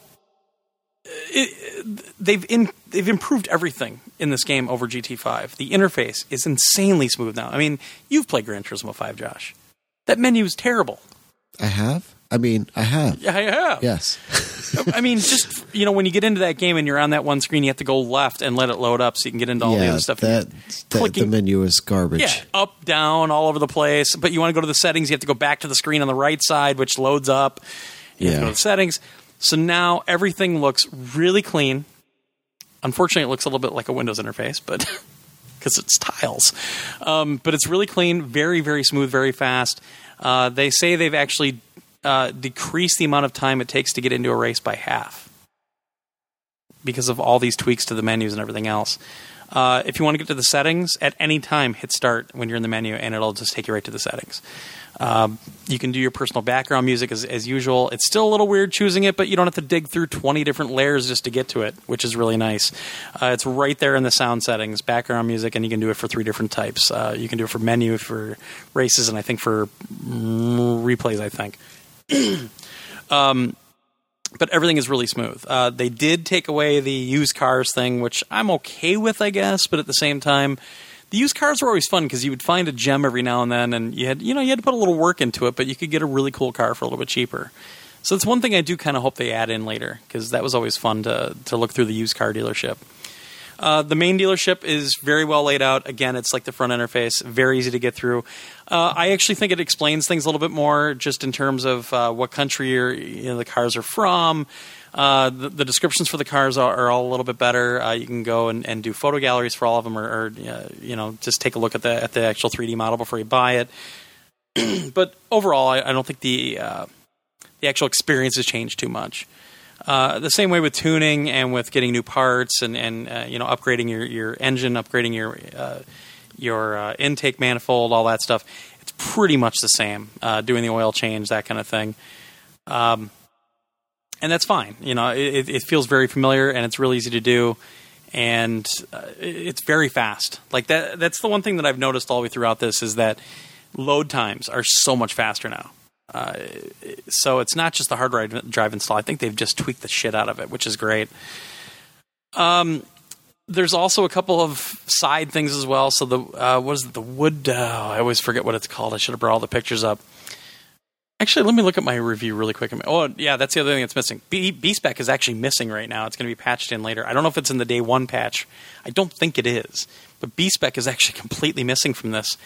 And one thing about that is it sounds like B-Spec is actually pretty much removed from A-Spec now, so they're not intertwined like they were in the past. So you didn't have, like in GT5, you had to do B-Spec to actually get to some of the stuff in A-Spec. And it looks like now, especially since it's not there, you're not going to have to finish stuff in B-Spec to do anything in A-Spec, which is great. Because I hate B-Spec. It's so boring. NASCAR's still in there. It's not all the racers. It's still only Daytona, and it's still only Indy. There's a couple of more track variations, but the one cool thing is that they actually have night racing on both, and night racing on Daytona is pretty awesome. So I was really happy to see that. Like I said, customization and pit options, that kind of thing, are very, very similar. Let's see here. I'm just going through what I wrote because I don't want to miss anything. There's so much here. Let's see. Standard cars, blah, blah, blah. Yeah, the other events, that's the one I was trying to find.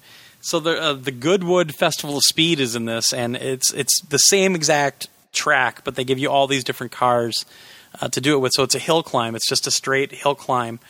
And they give you all these different crazy cars, and every one of them handles differently. And everyone is a complete new challenge, even though you're going to learn the course after a while, but the variation in cars is pretty crazy after a while. But the great thing is it's a quick event, and you can earn some serious credits out of that if you get 3 gold stars in it. And that's the other thing, that the gold star system now. So when you're going through, they're a little more lenient about getting you through your progression. So if you have a particular race that you're having a real problem with, which I'm having a really hard time with MR cars, which are, I think, like mid-engine cars. Holy crap, those things just are so squirrely in the ass. I can't keep it on the track. And I actually stopped racing them for now. I couldn't do it. The car I had, I just couldn't control the damn thing. But I got enough stars that in the Novice B, I think it is, or something like that, in that whole set of events that I got enough stars that I could actually still continue on for my B license and everything else. And there are license tests, by the way. Somebody on the internet was saying there wasn't. There are license tests.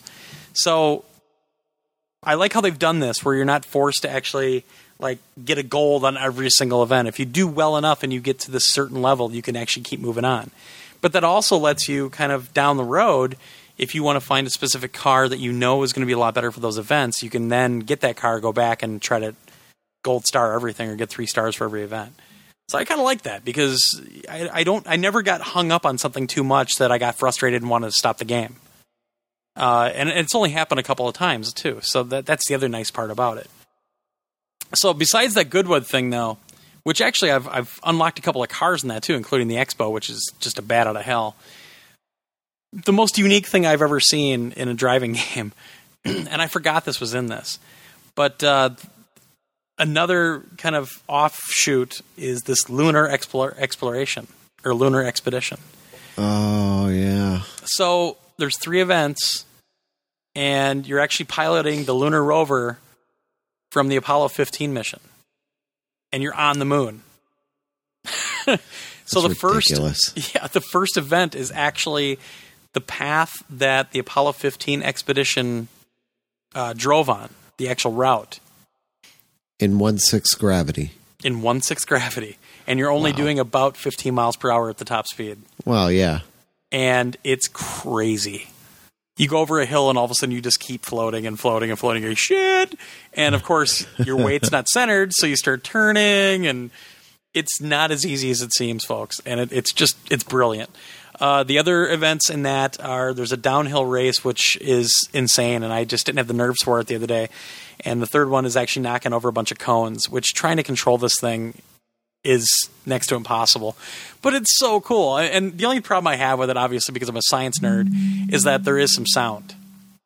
Now, in the vacuum of space, you're not supposed to have any sound, but you can hear kind of the whirring of the engine. So that was my only complaint, I guess. But it's cool, and it's so beautiful. It really is just stunningly beautiful. You're up on the moon's surface, and all you see is the blackness of space and all the stars and everything. And it's stunning and modeled really, really well. So just awesome. So let's get down to some more of the technical stuff. The 2 really big improvements in this game.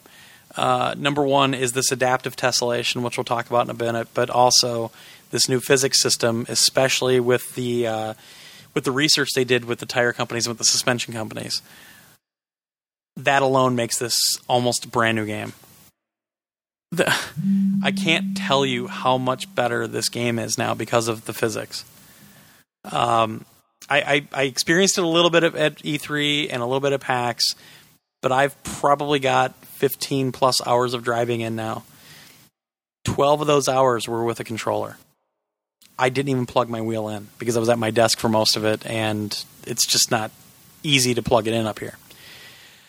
There is no way in hell I would have played Gran Turismo 5 with a controller. I hate it. It's too tough to keep some of these cars with a lot of heavy torque.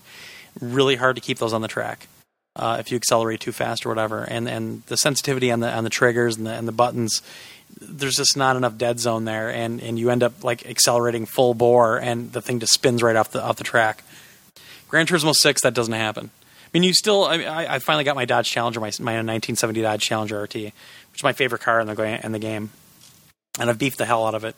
That thing's got immense torque, and you still, obviously you don't have positive traction on that thing, so you're still going to kind of sway and whir a little bit when you take off. But it's so much more manageable now, and it feels like I think it should feel.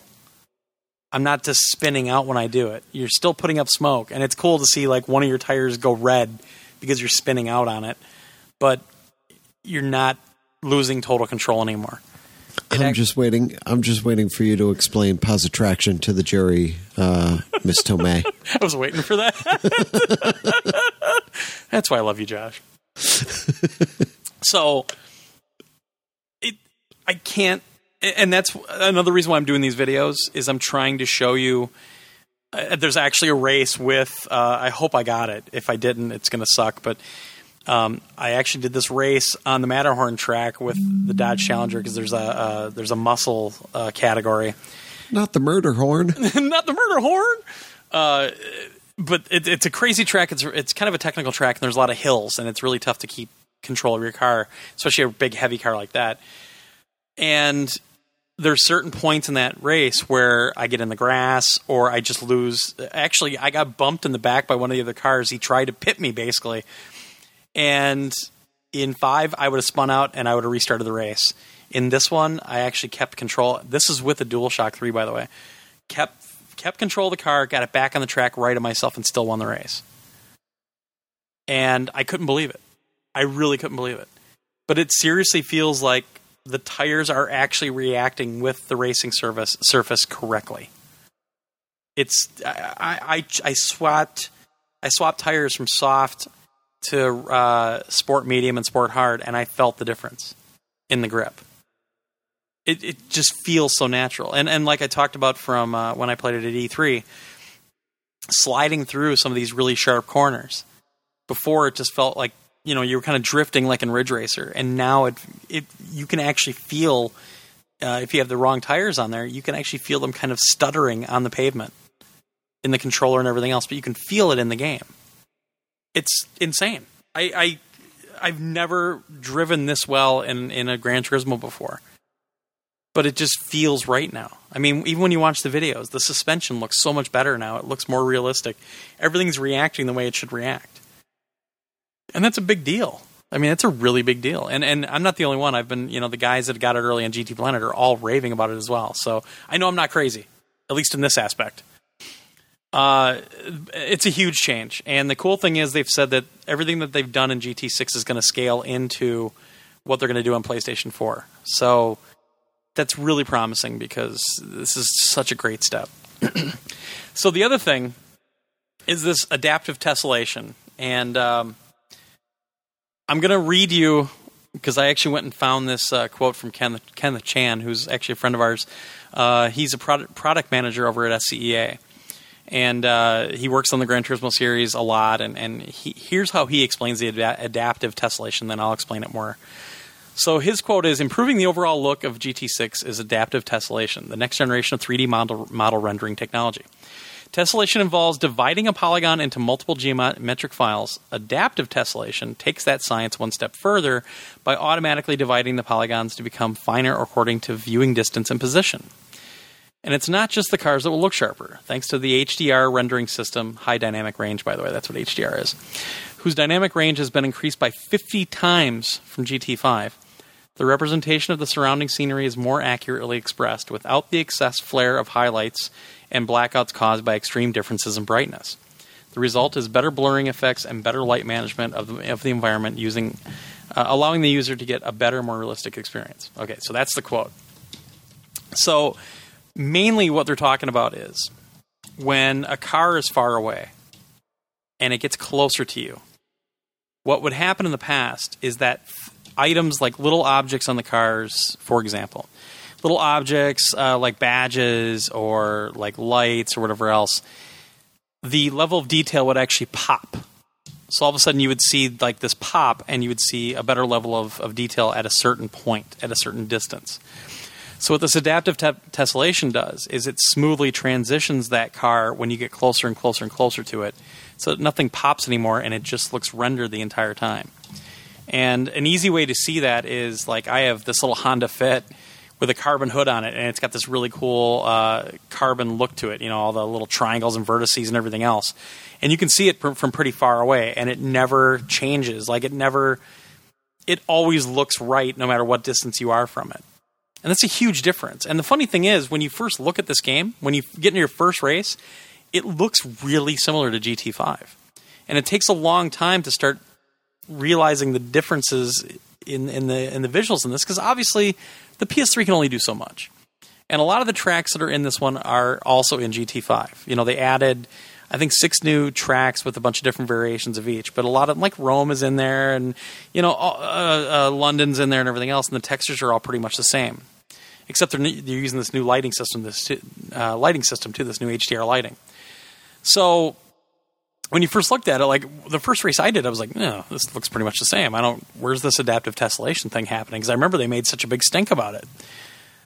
you'll start seeing it later on, especially with the lighting. So there's actual day and night cycles in the game, and how the light actually reacts off of everything now is a lot more realistic to me. So one of the new tracks, which is Willow Springs, which is out in California in like the Badlands, basically, it's all flat desert and everything else, is quickly becoming my favorite track. Not just because of the layout and how different it is, because there's nothing really in Gran Turismo that's like this anymore, where there's really nothing out in the background. There's a couple mountains here and there, but it's out in this desert. But the great thing about it is that when the sun beats down, you're out in the desert and it just looks freaking hot. Like, the sun is beating down on the pavement, and just the way it glows and the way that everything reacts, and the fact that all your cars have the correct shadows for whatever angle you are to the sun and whatever angle in the sky the sun is. Everything is shadowed correctly now, and it's all real time. And that's another thing that adaptive tessellation is doing, is it's smoothing out a lot of the shadows in the game.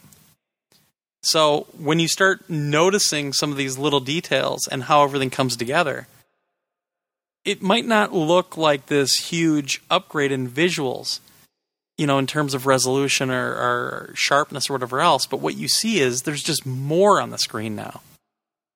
The cars all look great now. They don't just look like 5 little low-res cars and then yours with all the with all the decals and stickers on it and everything else. They all look good. The smoke has been fixed and the dust and everything else. That sort of thing has been fixed. And just how, like, even your tires kick off the smoke like they should. It's not just all the time because it's skidding or whatever.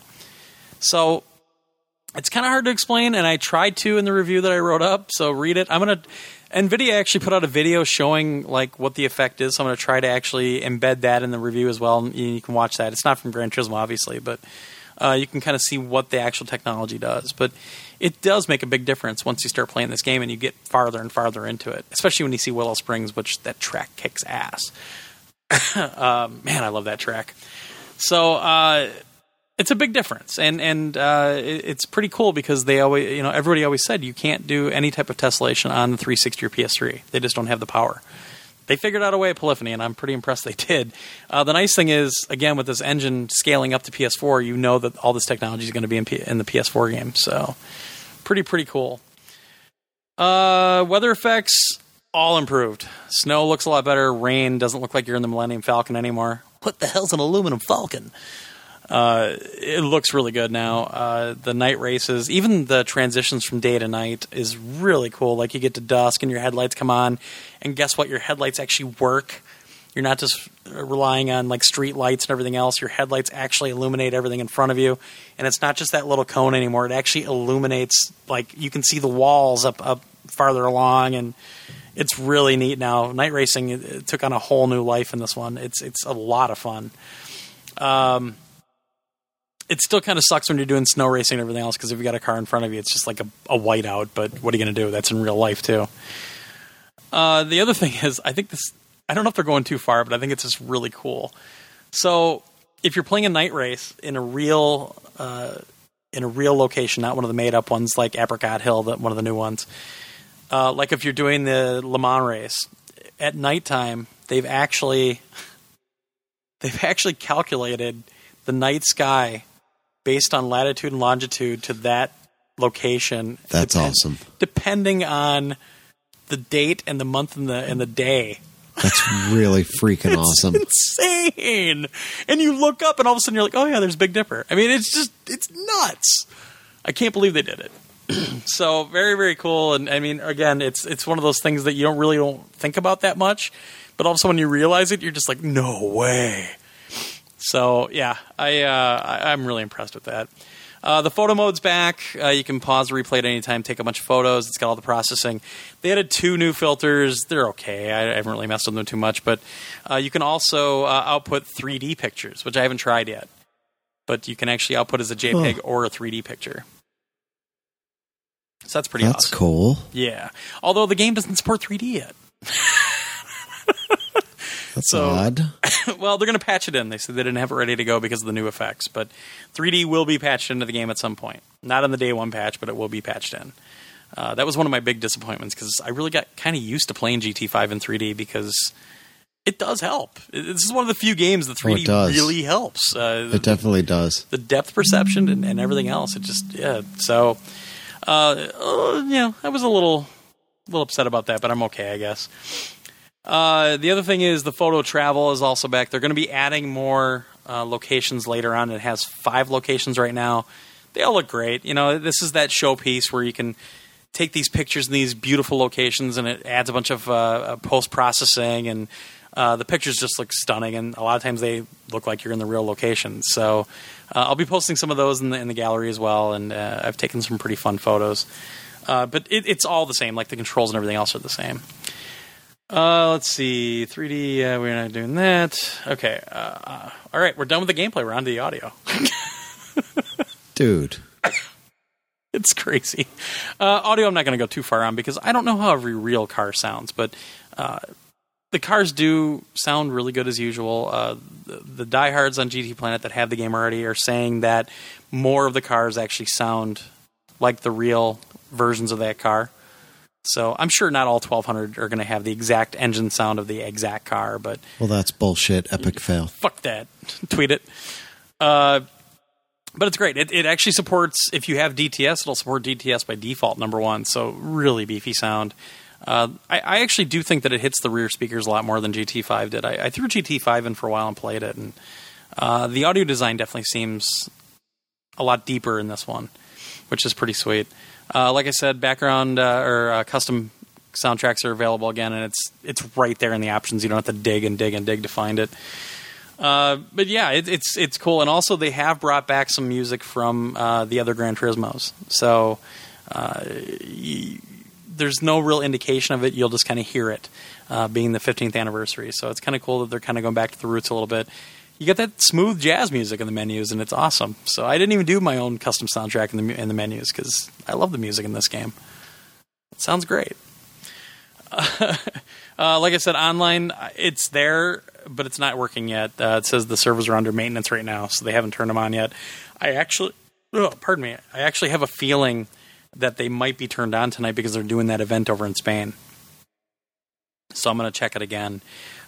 So, like I said, I don't know when the online's going to be on. If they don't turn it on until Friday, the review will not reflect online, and that score will be subject to change if the online sucks or if it's really good. They have talked about the fact that you can have open lobbies, you can join from a lobby, you can actually set up private clubs now, all kinds of stuff. But again, are we just going to be able to go and look for a lobby, or do we have to have that stupid 16-digit code, which I highly doubt they're going to have that. Really highly doubt they're going to have that. But you never know. But they've got their own forums again. They've got their own messaging system within the game. So they're really trying to make it its own ecosystem, like they did with GT5 and all the web stuff. Although I haven't seen any of that stuff yet for this. There's a lot that I haven't covered yet. There's a lot that I even didn't cover in the review. As long as it is, there's so much in this game. But it's really cool. I mean, it's kind of, at first you're kind of like, it's kind of an upgrade to GT5, and then you get deeper and deeper into it. And number one, it's a lot of stuff that's cleaned up that should have been cleaned up in GT5. But the fact that the standard cars are all up to the level of the PS3 cars for the premiums makes it a huge difference right away. But that new physics engine, man, I'm telling you, racing is so good now. I can't tell you how awesome it is. You just need to play it and watch the videos if you want. But man, I've had no problem just sitting there and racing. And and like I said, most of it with the DualShock 3, which I never thought I'd do. I used to hate using a DualShock in GT5 and GT4. So, yeah. According to Polyphony, there's a lot more on the way. We don't know all the stuff yet. They've been teasing a lot of things, but like I said, it does sound like a lot. They're actually going to do more DLC and more add-ons than they did in GT5. Oh, and the kart racing is still awesome too. So, just had to throw that in there. It's a game I've really put a lot of time and effort into in the last few days. I'm glad they got it to us so early, especially when I had 4 days off of work. Well, except one day was Thanksgiving, so... there's certain things that I'll probably never really get too involved with, like B-Spec, that sort of thing. So personally, it doesn't bother me that much that it's not there. I know there are some people that are going to really hate it that B-Spec isn't in the game, but The other thing is, a lot of people have been complaining because it's not on PS4. I get it. I mean, Josh and I have talked a lot about this in the past, and I think it would be silly to have it on PS4 right now because it would never be ready. It wouldn't be that great of a game. And I think we're seeing that evidence with Forza 5. Forza 5 is a very pared down game that cheats a lot. It's got a very low number of cars. It doesn't have any night racing. It doesn't have any, I don't think it has any weather effects even, except for maybe some rain. So you're getting a really complete package here. And everything has been streamlined. The menuing system alone makes just such a big difference. But the fact that you don't have to install the damn thing and it just installs in the background is so cool. You just have to be ready for those moments where it takes a couple minutes to get into a track for the first time. If you can accept that, which if you're a Gran Turismo fan, you're used to waiting. You're used to waiting for the game to come out. You're used to waiting for things to load. You're used to waiting for things to install. You're used to it. You're going to be doing a lot less waiting in this game. And that says something big about what the work that they've done. I'm very happy it's on PS3. Online should be very, very packed full of people to race against and to kick my ass all over the place. Until we get on that 14-mile stretch where I can take my Mopar and just kick everyone's ass like last time. Just saying. But yeah, I gave it a 9.0.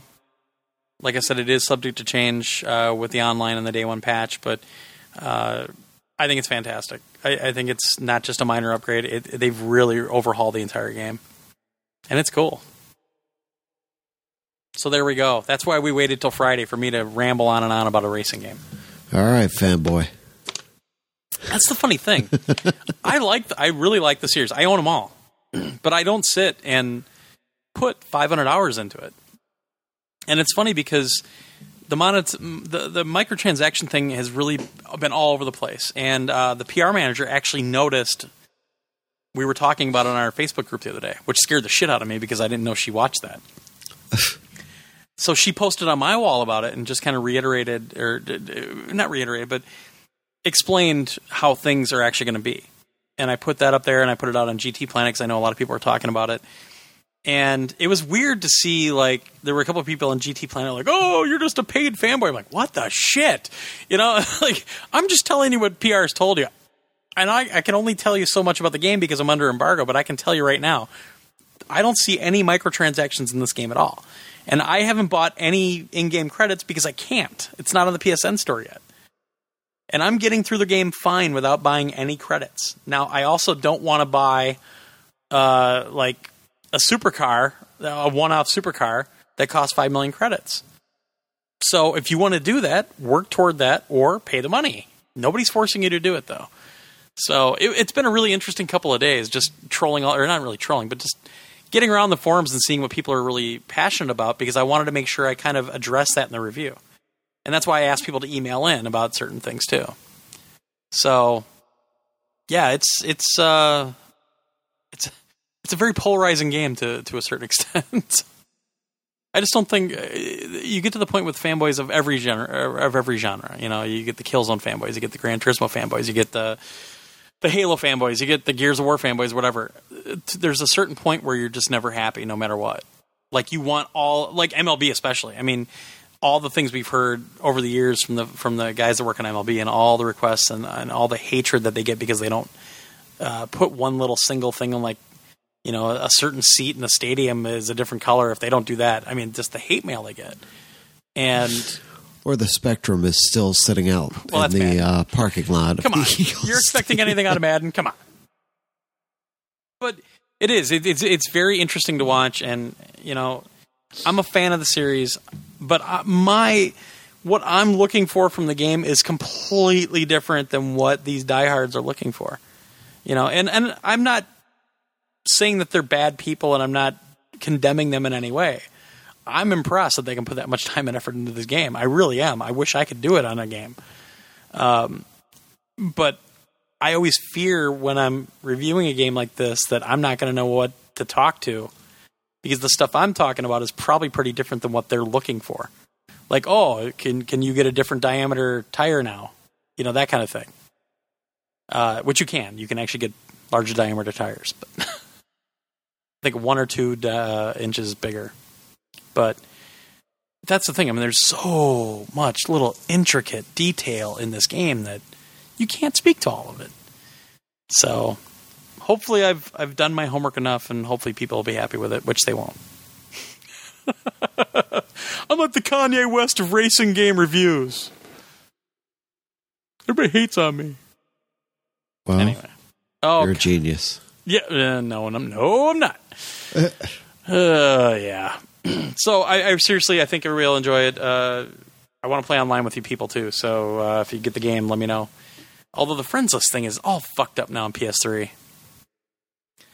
Because I have all these requests coming in, and they're eating up slots on my PS3, but I can't even decline them on PS3 because they came from a PS4 player. It's all fucked It's messed up. It sucks because go ahead.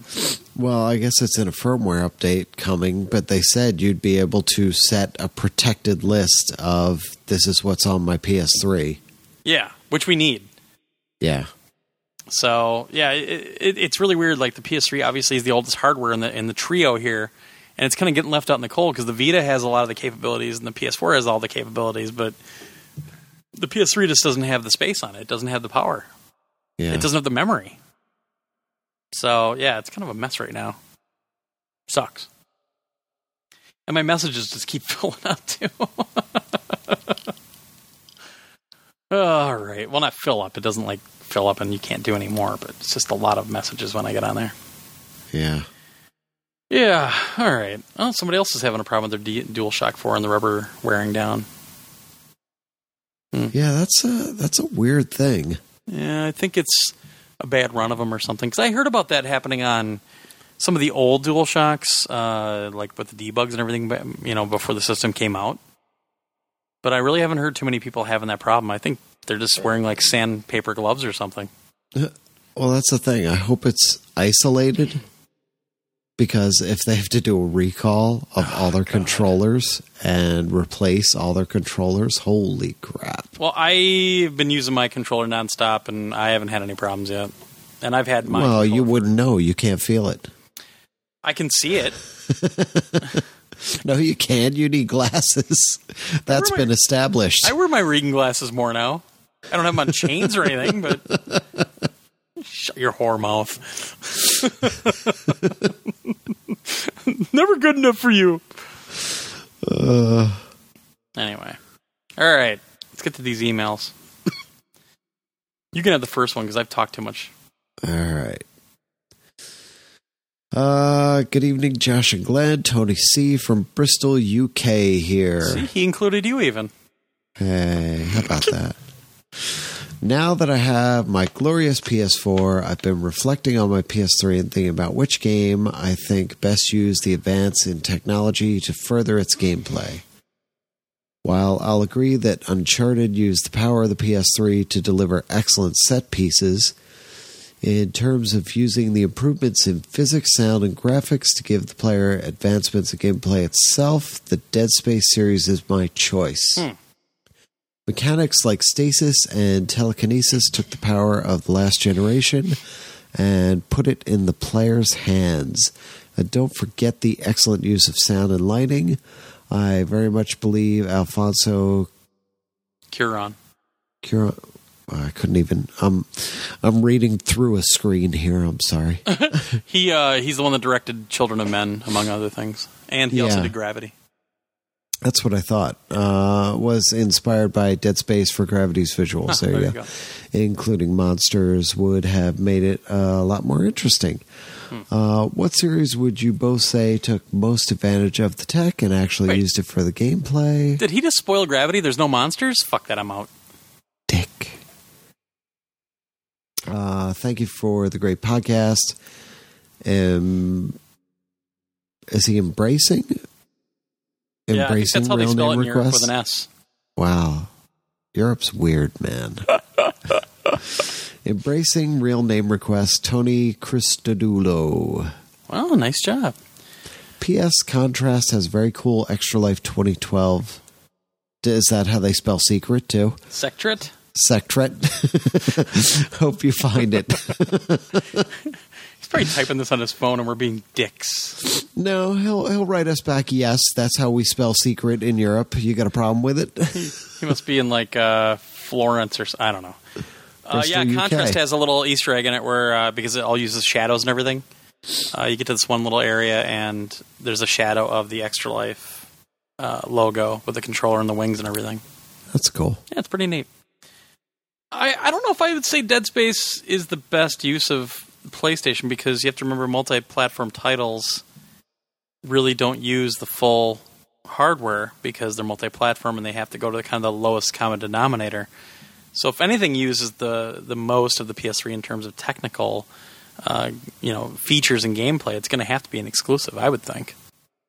Like Killzone with all the environmental stuff. The dust floating in the light and all the different lighting that they use in the game.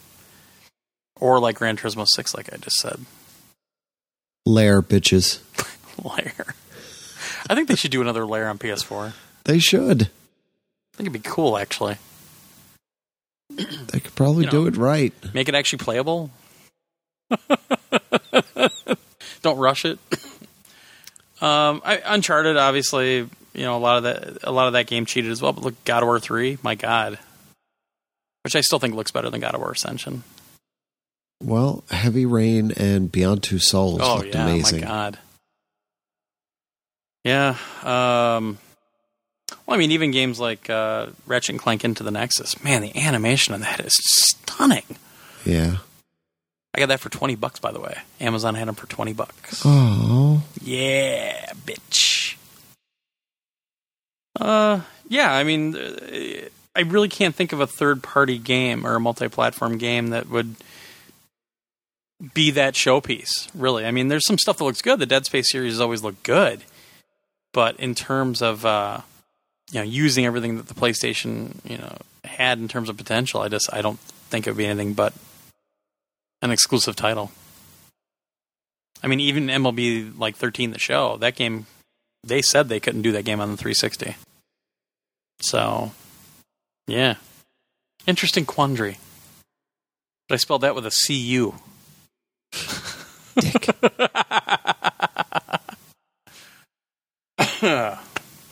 All right, this one's from Panther X. Haven't heard from him in a while. Hey guys, hope this day finds you in good health and spirits, except for the fact that I'm coughing all the time. I'm writing to ask your advice on a debate I'm regularly having with a coworker of mine. That debate involves 1080p. Oh, shit. You chose this, and the lack thereof on the Xboner. It seems developers don't have a straight answer as to why certain games don't run in 1080p on the Xbone. Now, I'm not a tech guy like you guys. Yeah, Josh, you tech guy. But isn't 1080p kind of, quote-unquote, old? Why all this trickery to upscale games? And lastly, what will happen when games become more demanding? Won't that negatively affect resolution even more? Again, I'm not a tech guy. That's why I'm asking. Thanks, guys. Congratulations on another successful Extra Life. P.S. I can't fucking believe they killed off Brian. Family Guy reference. Well, 1080p is just a resolution. The thing is, I would say a good 80% of the TVs in the market, that's the highest resolution they support. So that's the target resolution for a lot of these companies. The word I got was that when Sony sent out the spec for the PS4 to all the developers, that was the target spec, was that you'd be able to do a game at 60 frames per second and 1080p. And the reason is 4K TVs are not going to get very popular until a few years go by. So why make a game with a higher resolution when your TV can't support it? Now, computer monitors can, obviously. I've got one that does 1920 by 1600. But I'm not going to play on that because I have a big 55-inch plasma downstairs that at the top resolution is 1080p. So that's why you see that target from these companies.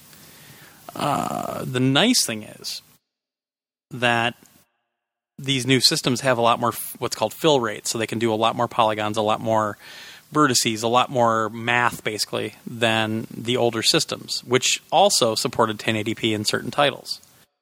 So now you're keeping to that resolution that your TV supports, but now you have all this extra power to do all this extra stuff. Why they can't do it on the Xbox? I don't know. It sounds like they were having problems with the slower RAM. They haven't really learned the system yet. That sort of thing. Upscaling, the problem with upscaling is it makes everything look fuzzy because you're actually blowing up. Like, take a digital picture. Go out and find a picture on the internet and then zoom way into it. That's what upscaling is. You're basically upping the resolution of a picture that's a very low resolution to begin with, and that's why it gets blurry. So that's why upscaling with these upscaling chips that both systems have makes it look kind of weird. So people need to get over the actual resolution thing in terms of why is it still 1080p? It's because the displays all support that. What you need to look at is the actual power of the system being able to render something at 1080p, and why the Xbox One still can't do full 1080p on these launch games with, all this extra power it's supposed to have. But the problem is people are like, wow, that game was 1080p on the PS3. Why isn't it that way on the Xbox One? Well, they're different games completely, and it's different platforms completely. The resolution has no effect on it, really. It's except when you... The last thing I'll say, because I'm sure Josh is just rolling his eyes. But remember that when you're rendering a game at 720p compared to 1080p, you're rendering 4 times the amount of stuff at 1080p than you are at 720p. So right off the bat, you're using a lot more processing power. Now you're adding in more lighting. Now you're adding in more polygons. Now you're adding in more textures and higher res textures that take more memory. So there's a lot more technical stuff involved in that, and that's really the biggest problem. So, yeah, I don't know. But Xbox has always relied on a scaler. The first Xbox did. The Xbox 360 did. I'm sure Microsoft has said, screw it, it'll be good enough. People aren't going to notice the difference. You got me. I got nothing. It'll just be interesting to see. I mean, obviously, a few months down the road, you're going to see a lot more Xbox One games, probably everyone, run at native 1080p. Yeah, I would assume. It's just taking them longer to get used to the hardware and to learn it, which is kind of funny. I mean, the tables that have turned so drastically in this generation already. Every problem that the PS3 was having at its launch compared to the 360, it's like now the Xbone is having that same problem compared to the PS4. It's crazy. Third console. Wii U 2? Wii U, Super Wii U? Possibly. Wii V? Just keep going up in the alphabet? What the hell they're doing? But NAC outsold Super Mario 3D World. What's going on? All right, let's move on to another weird one here. All right. From Jose. Hello, guys. Oh, it's Hola, amigos de PlayStation Nation. Hello, guys. Writing from Tijuana, Mexico. Oh, send me some prescription stuff.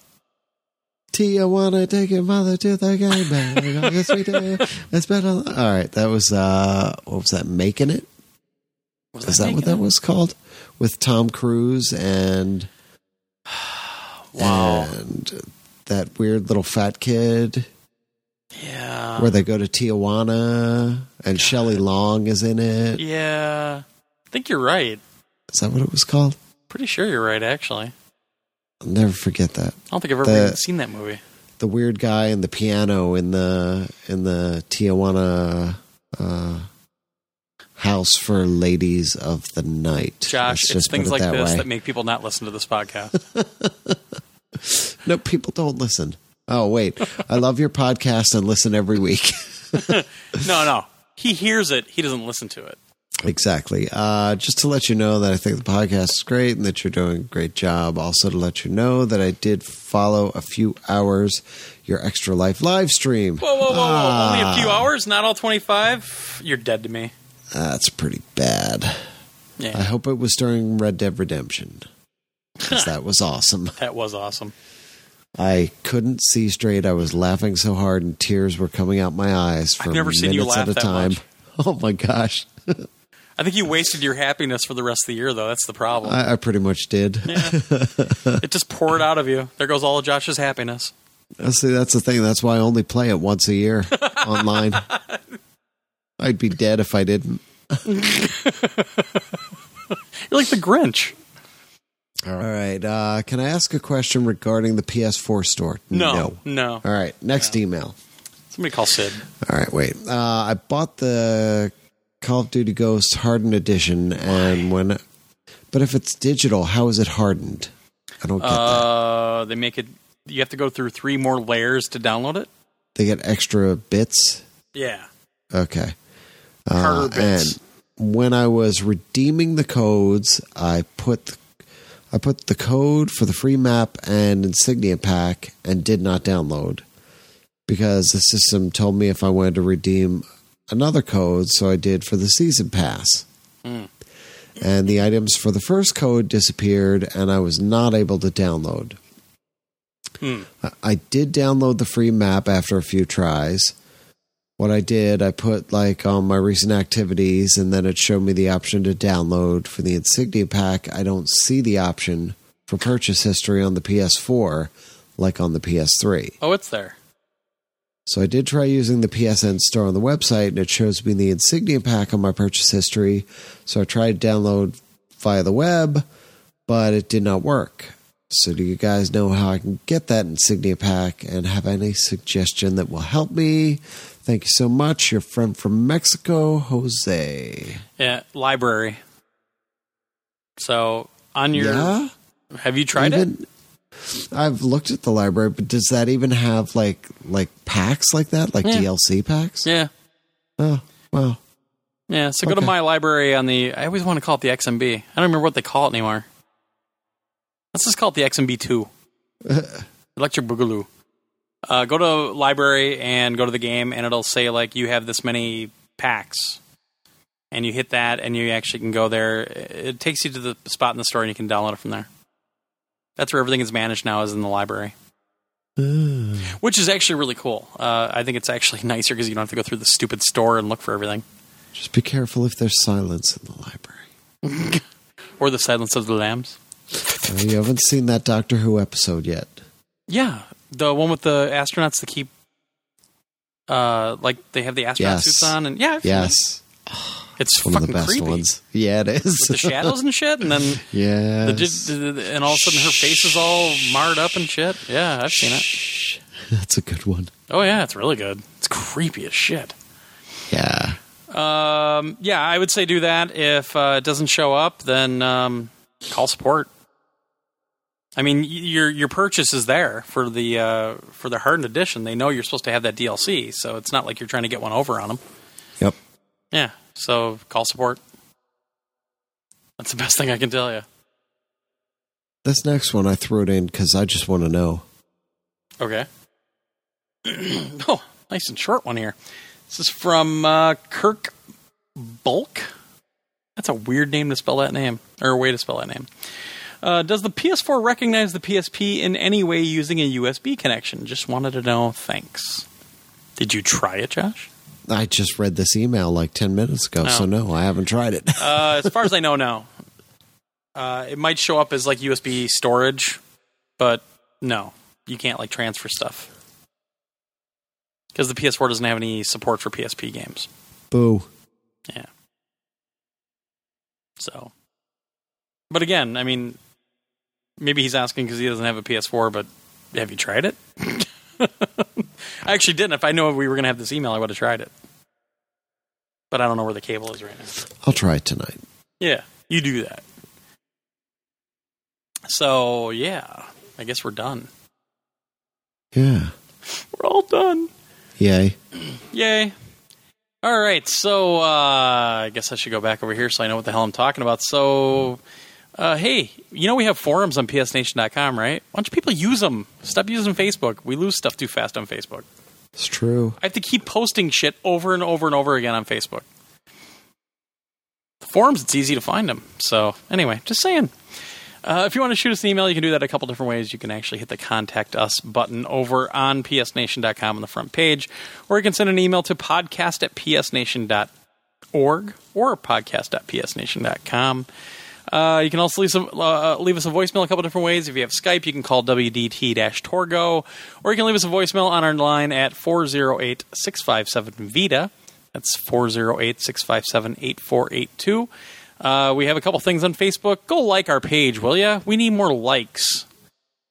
Maybe I'll post a picture of a PS4 next to another PS4 as incentive. Because we can't put porn up there.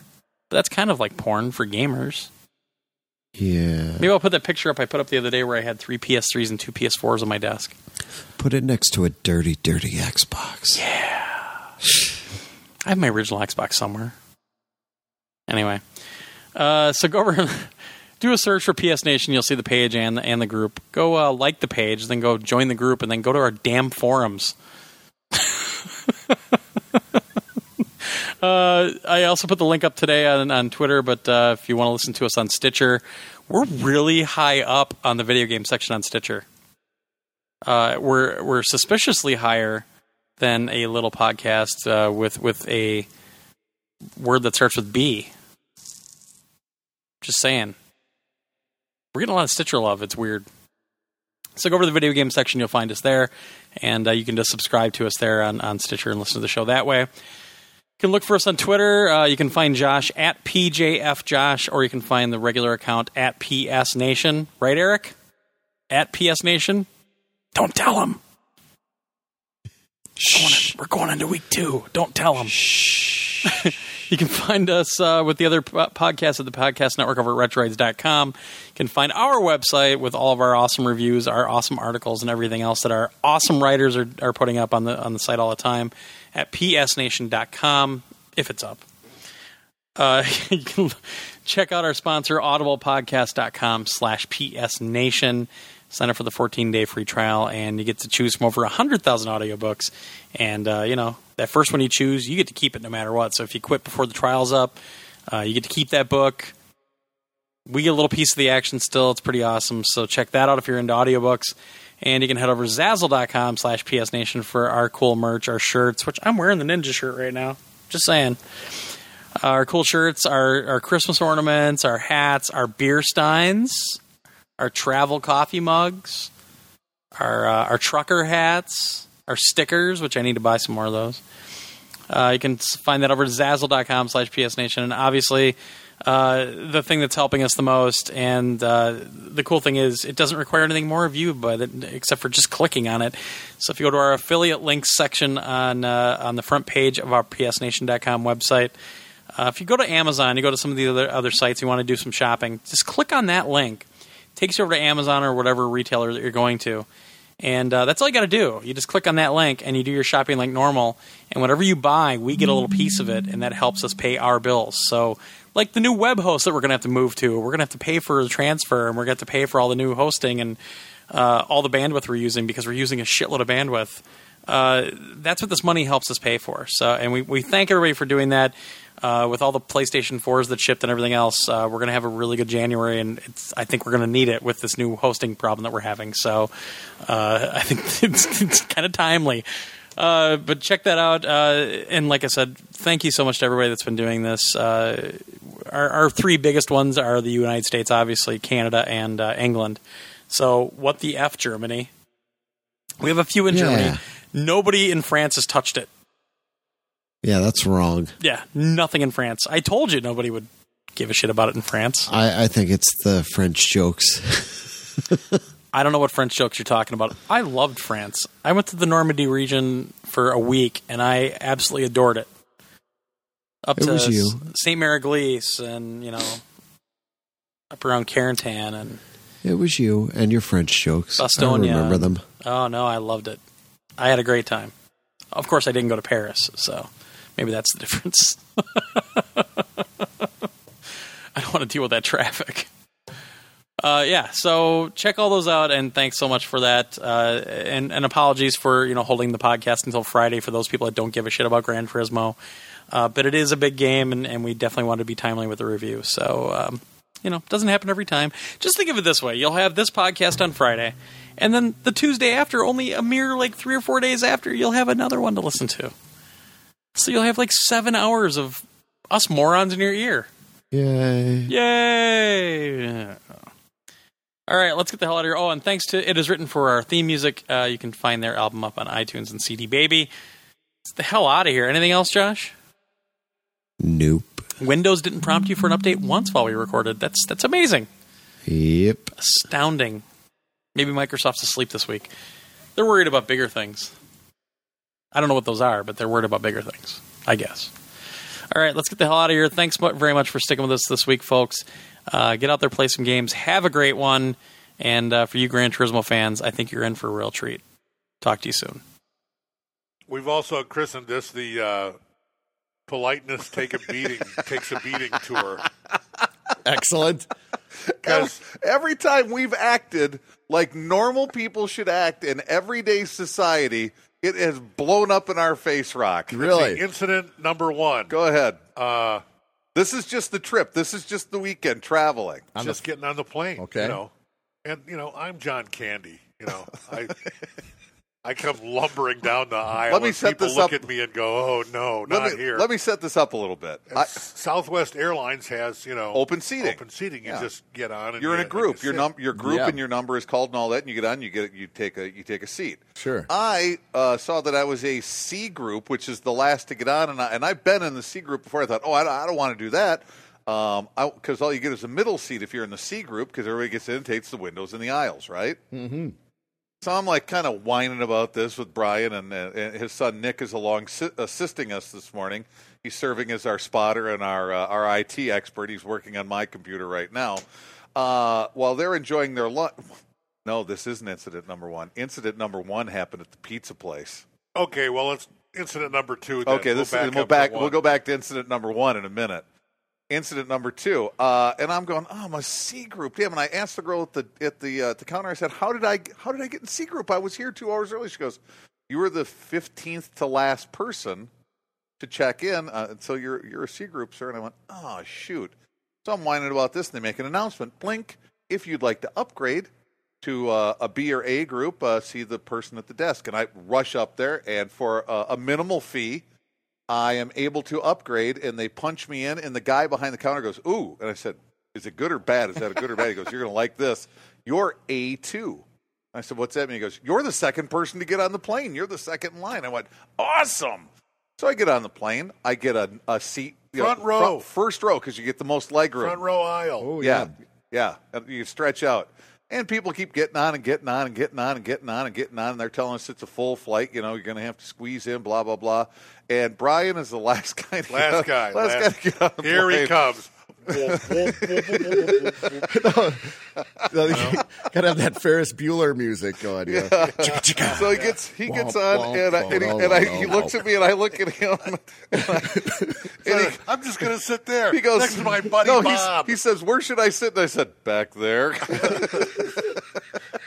I don't want to impose on some strangers. I'll just impose on my friend. So here. he hops into the middle seat. Plus, it's like the front row. Yeah, most leg room. Extra leg room. Right. Mm-hmm. So he sits down, and I'm like, and okay. And Bob's already being a big enough baby about it. I am. Yeah. There he is, coming down the road. We need more blubbery kind of music. Yeah. But immediately the woman who's sitting by the window, starts to fume. Yeah. She's fuming.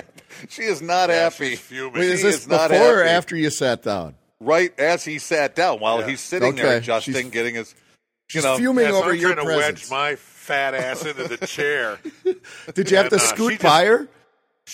No, or you're right gets up next and to her. Scoots by me and takes a quick jab step to the right and then up the aisle to talk to the flight attendant. Yeah, one of the flight attendants up by the galley, by the cockpit. Right, she was going to have none of this. No, she's just like a couple feet away. I didn't realize this. I didn't know this was going on. Because Brian said she's complaining about me, and I laughed and I said, "No, she's not." And then I looked at Brian and I go, "Oh, maybe she is complaining." Yeah, well, she was.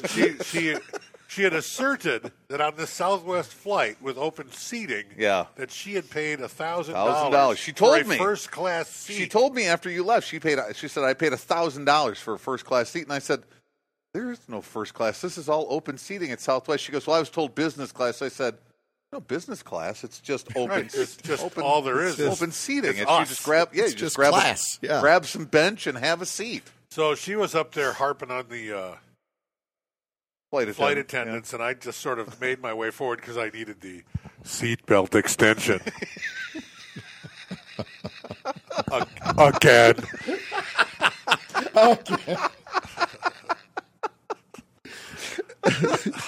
So this isn't as funny at the time as it is now. The situation is she's up there complaining about the fat guy who's sitting next to her when the fat guy rolls up and says, I need that seatbelt extension. Excuse me, Eisenhower. Right. Get the seatbelt extension. So John Candy rolls up and says, And so I just, she was just complaining. You were pleasant. I'll say you were pleasant through the whole thing. I'll give you that because you're usually not pleasant. So it was that's the part that really caught my attention was he's being pleasant. He's not being he's not going up there going, hey, why don't you shut up for a minute? No, I said, man, why don't you just go take your seat? I'll move. And she immediately defused and went and sat. Yeah, she knows the art of arguing. She stopped instantly when she got what she wanted. Got what she wanted, whammo. Yeah. I even had to talk to the stewardesses, the flight attendants, no longer just like, I'll move, I will move. They were going to move her. I said, no, I'll move. I'll go sit somewhere else. And I you will did. Sit somewhere else. You sat someplace else. And then there was like the walk of shame down the aisle, like, who gets the guy? It's like you feel like a Macy's Thanksgiving Day balloon just floating down the street. Who gets the guy? Here's the part that I haven't told anybody to this point. I intentionally kept this part quiet. Throughout the flight, she would lean over to me from time to time and say, well, this is much more pleasant, isn't it? I mean, I thought this was going to be just a horrible flight with that man. She didn't say that man, but she may as well have said with that man. And she about every half hour or so she would lean over because it's like a 4-hour flight. It's a long flight. So isn't this better? So I would say anywhere from 4 to 6 times she had leaned over and kind of gave me the isn't this nice? Because we had an open seat between us. Sure. And I was just going, yeah, it's nice. So she had no idea that you and I knew each other. I don't think she had any idea. So as I'm getting off the plane, and I did this intentionally, as I go, Brian had put his overhead in the bin above me when he sat down. Right, because I was going to sit there. So and when he left, he just went and sat down. So as I got up, I thought, okay, she's going to be mortified at this point.